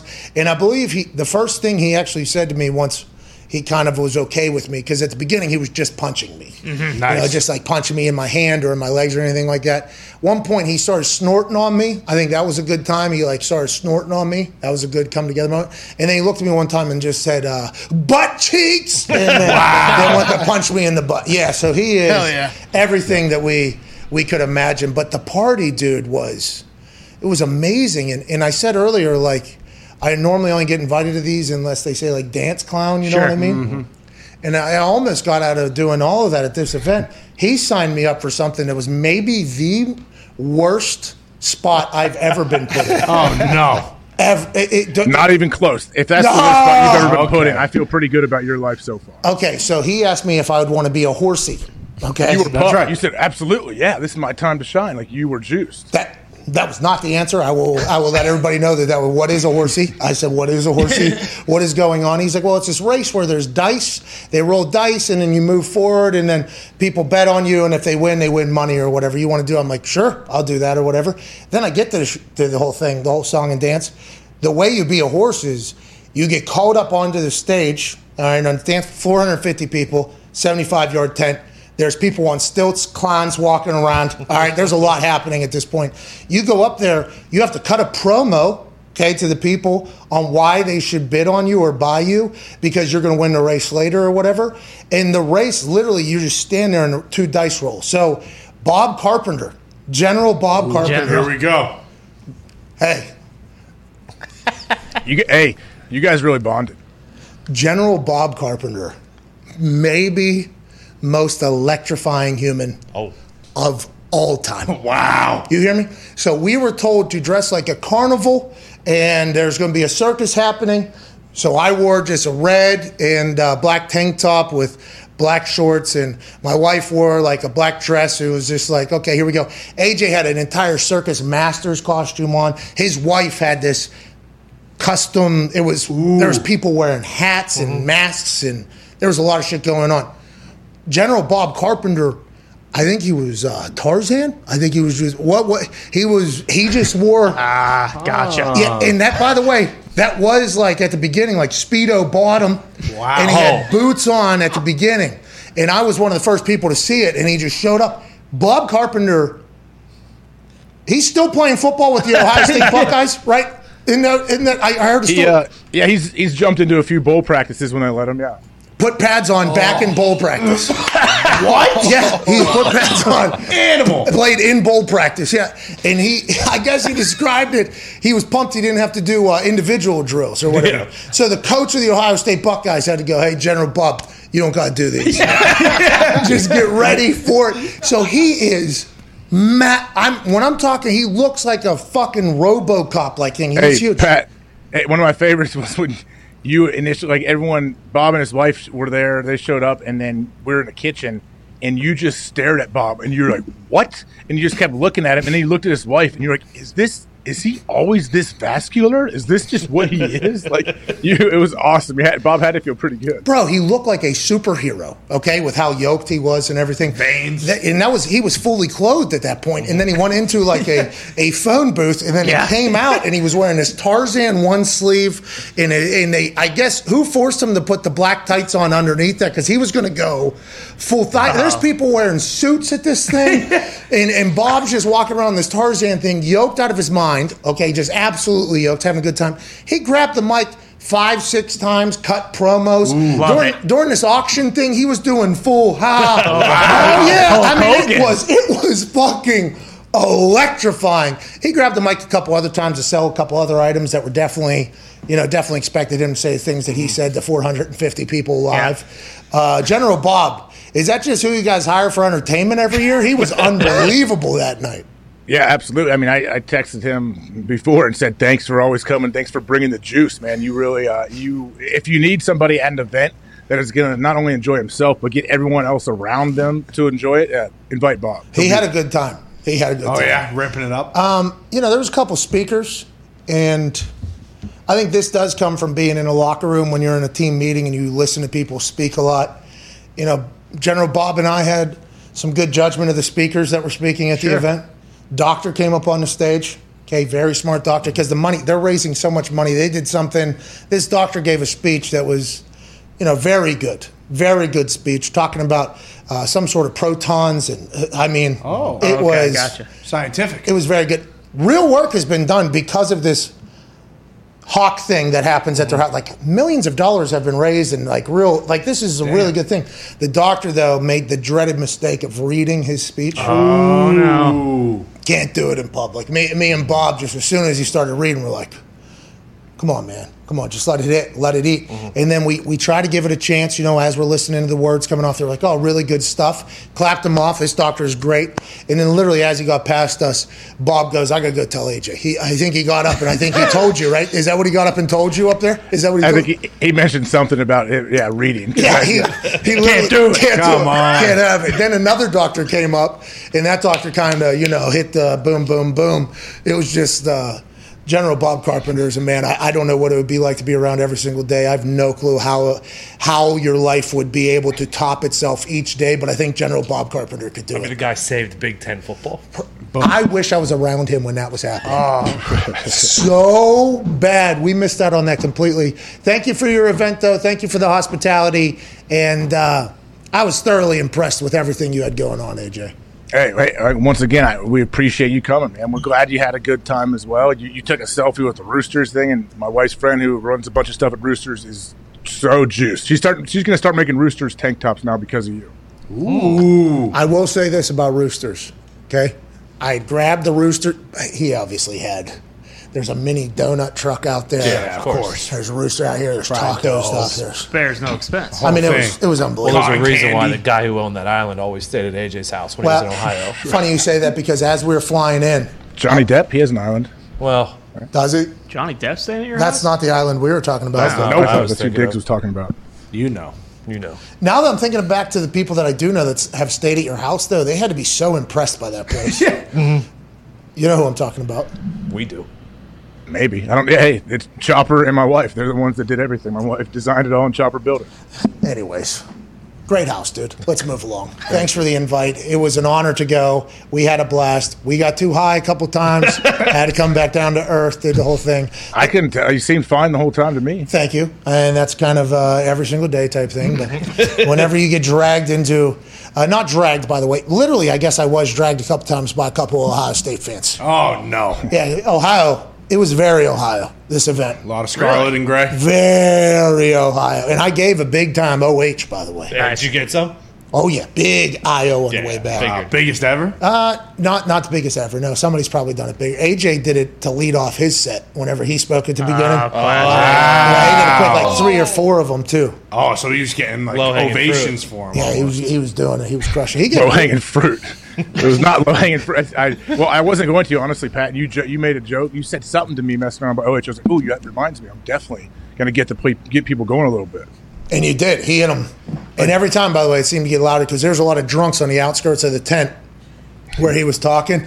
And then they would like overhear the first IO. It was like, shit, we missed one. And I was told by somebody that I could have done OH 200 times that night, and it would have been answered ferociously 200 times. Yeah. They said tonight is a night where that will get said 1,000 times. It'll hit every single time, which leads me to this. OH. You know, IO. I'll give it to you. What?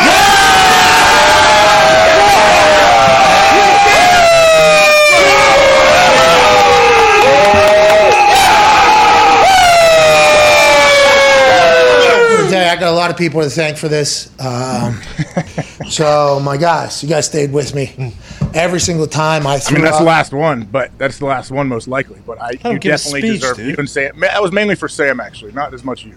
Why are you cutting him off? Okay, well, whatever it was for, it happened, and we are a results-oriented business. Boom. And all I know is I sent out an OH, and those ducks did not get left on the pond this time after thousands and thousands of attempts with the Ohio State legend who hosts the Ohio State Carnival and his Ohio State Palace has left me hanging every single time.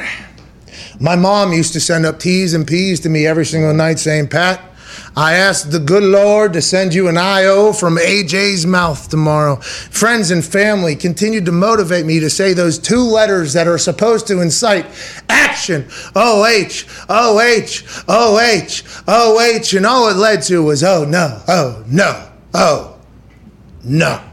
But on this Monday, August 9th, just days after raising hundreds of thousands of dollars alongside the Scarlet and Gray, alongside the cult that is Ohio State, I get my first IO, and this is a day I will never, ever forget. Thank you, AJ. Thank you, AJ. Congratulations, AJ.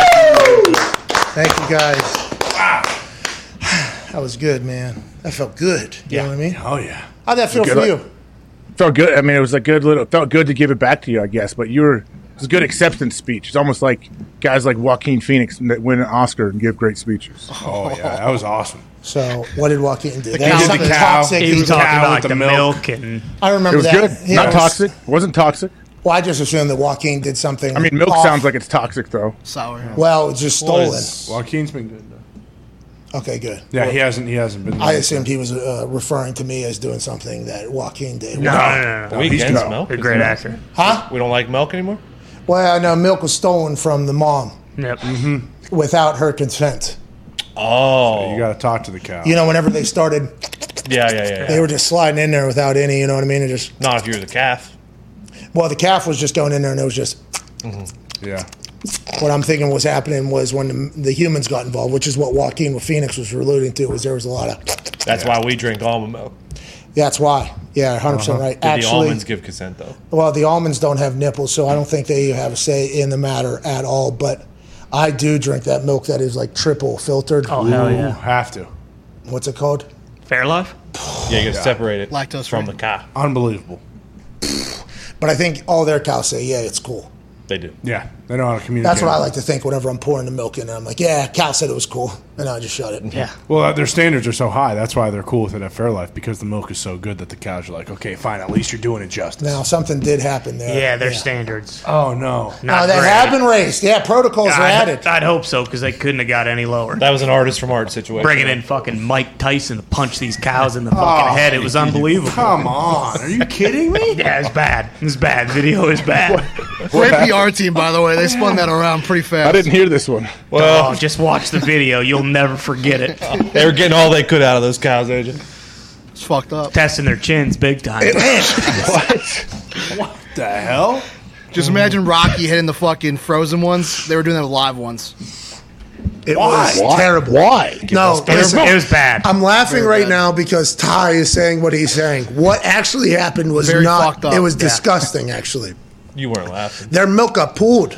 Yeah. Actually, everything got pulled, and then something happened where allegedly it wasn't one of their people that did it; it was somebody else. was a plant. Yeah, it was allegedly it was something. There was Espionage. there was some like espionage filming that happened. Allegedly, I have no Wait, idea.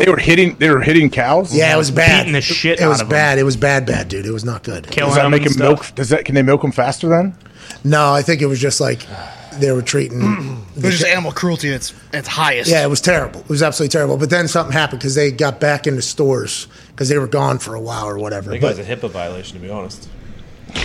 I don't think that is how that works. I think HIPAA covers cows. Well, it depends on who the cow talks to, because if it's a doctor, That's true. it is HIPAA. Let's get to the phones. No. Let's ask AJ about some things that happened this weekend. AJ, Please. I have to ask AJ why the boys weren't invited, pal. What, we don't like carnivals or giving money to good causes, pal? So that looks like Gumpy, but that is actually not Gumpy. It sounds just like him. Yeah, though. it does sound exactly like him as well. AJ, what is that all about? I don't know. I mean, I didn't know if Gumpy could travel across state lines, but for the rest of the boys, like maybe, yeah, I don't know. Table was a 10. Maybe you could get a whole table for the boys. What the hell? We should nice. get. Table for the boys. Hey, Would've we were, been nice. we were thinking about. I was part of maybe a brainstorming conversation that was happening between his wife, and the people that do the whole thing. What next year's theme is going to be? Ooh. I think you guys should buy a table there. Absolutely. Yeah, just wherever the link is. How much is it? How many? Yeah, how much are the tables, and how many the tables are cheapest free? table? I don't know. We'll have to see. I'm not sure exactly. We'd like what a the couple will be tables. We'd like a couple tables. We'll also offer out to the crowd too to come. Yep. Yeah. Come on over. Can it be Canada themed, pal? Oh, maybe, huh? Maybe a little Canadian. That's not a bad theme. What do we do then? What do you wear? Jean suits. AJ, why do you let all those people near your house, though? That is something that I have to think about, because it's incredible trust that you just these people. AJ does not know all of them. I mean, there's a lot of people that he does not know. They're just coming to his yard, having a good time, Getting liquored up. getting boozed up. Yeah. Wandering around the house. Pooping in the plants. And then just go. It's unbelievable. And AJ says, 10 years straight we've been doing it. It's amazing. The hospitality that you guys have for everybody. That's unbelievable to me. Bro, we started doing it in our side yard, so I think that's what kind of, I don't know, it'd be different and weird if we tried to move it somewhere off site, I think. So everyone's great. Obviously I don't know all 450 people, but I know a lot of them, and a lot of them come back every year. So there is some trust there for sure. Yeah, there has to be. I mean, I met Chops. No way. Yeah, how awesome. Saw Chops, the best. I don't know how much I'm allowed to talk about Chops. Am I allowed to talk about Chops? Oh yeah, Chops. Yeah, he's out there. So Chops, the house is obviously grand, and then the side yard is where the one side yard, by the way, Yeah, Of course. is where the 75-yard fucking tent is, where everything's happening with all the trucks and everything like that. You know, the house is like kind of, guarded off from it with another line of tents, but inevitably you have to walk to the front of the house to hop on a shuttle to get the hell out of there. Chops is sitting on the front porch on a rocking chair where there's a light maybe on here, and he's sitting in the shadows on the front porch. The only thing you see is the end of his cigar lighting up and then smoke going in there. And as I'm walking up to go into the house, like one of our first times in the middle of the event, I'm walking up in there and I see that smoke, and I hear somebody say like Chops from further up. I'm like, oh my God. I tell Sam, I'm like, hey, this is a thing. Like, this is a thing right now. That guy over there in the shadows which, by the way, is the perfect place for him to be right now. This is exactly how I thought this was going to go. This is a legend. I go over there and go, what's up, Chops? A full conversation. This guy built their house. Jeez. Just, I think with his bare hands. I think with one hammer. I think he did the entire thing. No, he's a legend. I don't like the people. He said he's here to support and listen to the music. That's what he said, because there's music playing over there, and he doesn't like the people. He's just hanging out. What a legend of a man. It was an incredible event, AJ. You should be proud of yourself. I don't know how you let 400 people in your side yard and just completely cool with it, and that makes it even better. Can't thank you enough for allowing us to be a part of your Monday through Friday. The fact that you allow us to penetrate your ear holes, I'll be eternally grateful for forever. Not every show's a good one, I understand that, but I think today we got some good convos out of some great people. The boys, I'm so thankful for. They work their absolute asses off. The energy levels are always high and positive. I'm so thankful for them. I'm thankful for everybody that listens to this. A very gratitude-filled Monday, and I think tomorrow is going to be even better. Big guests tomorrow. Hey, big guests tomorrow. That might mean we have no idea who's on the show tomorrow. It might mean, wow, it's Tuesday. What's that mean? Hashtag Anapod Squad. You all are the best. Tweet us. Say what's up. Let's continue to build this beautiful community. Ty, please play some independent music and propel these people into a beautiful Monday night as we're back tomorrow with a massive Tuesday. Cheers.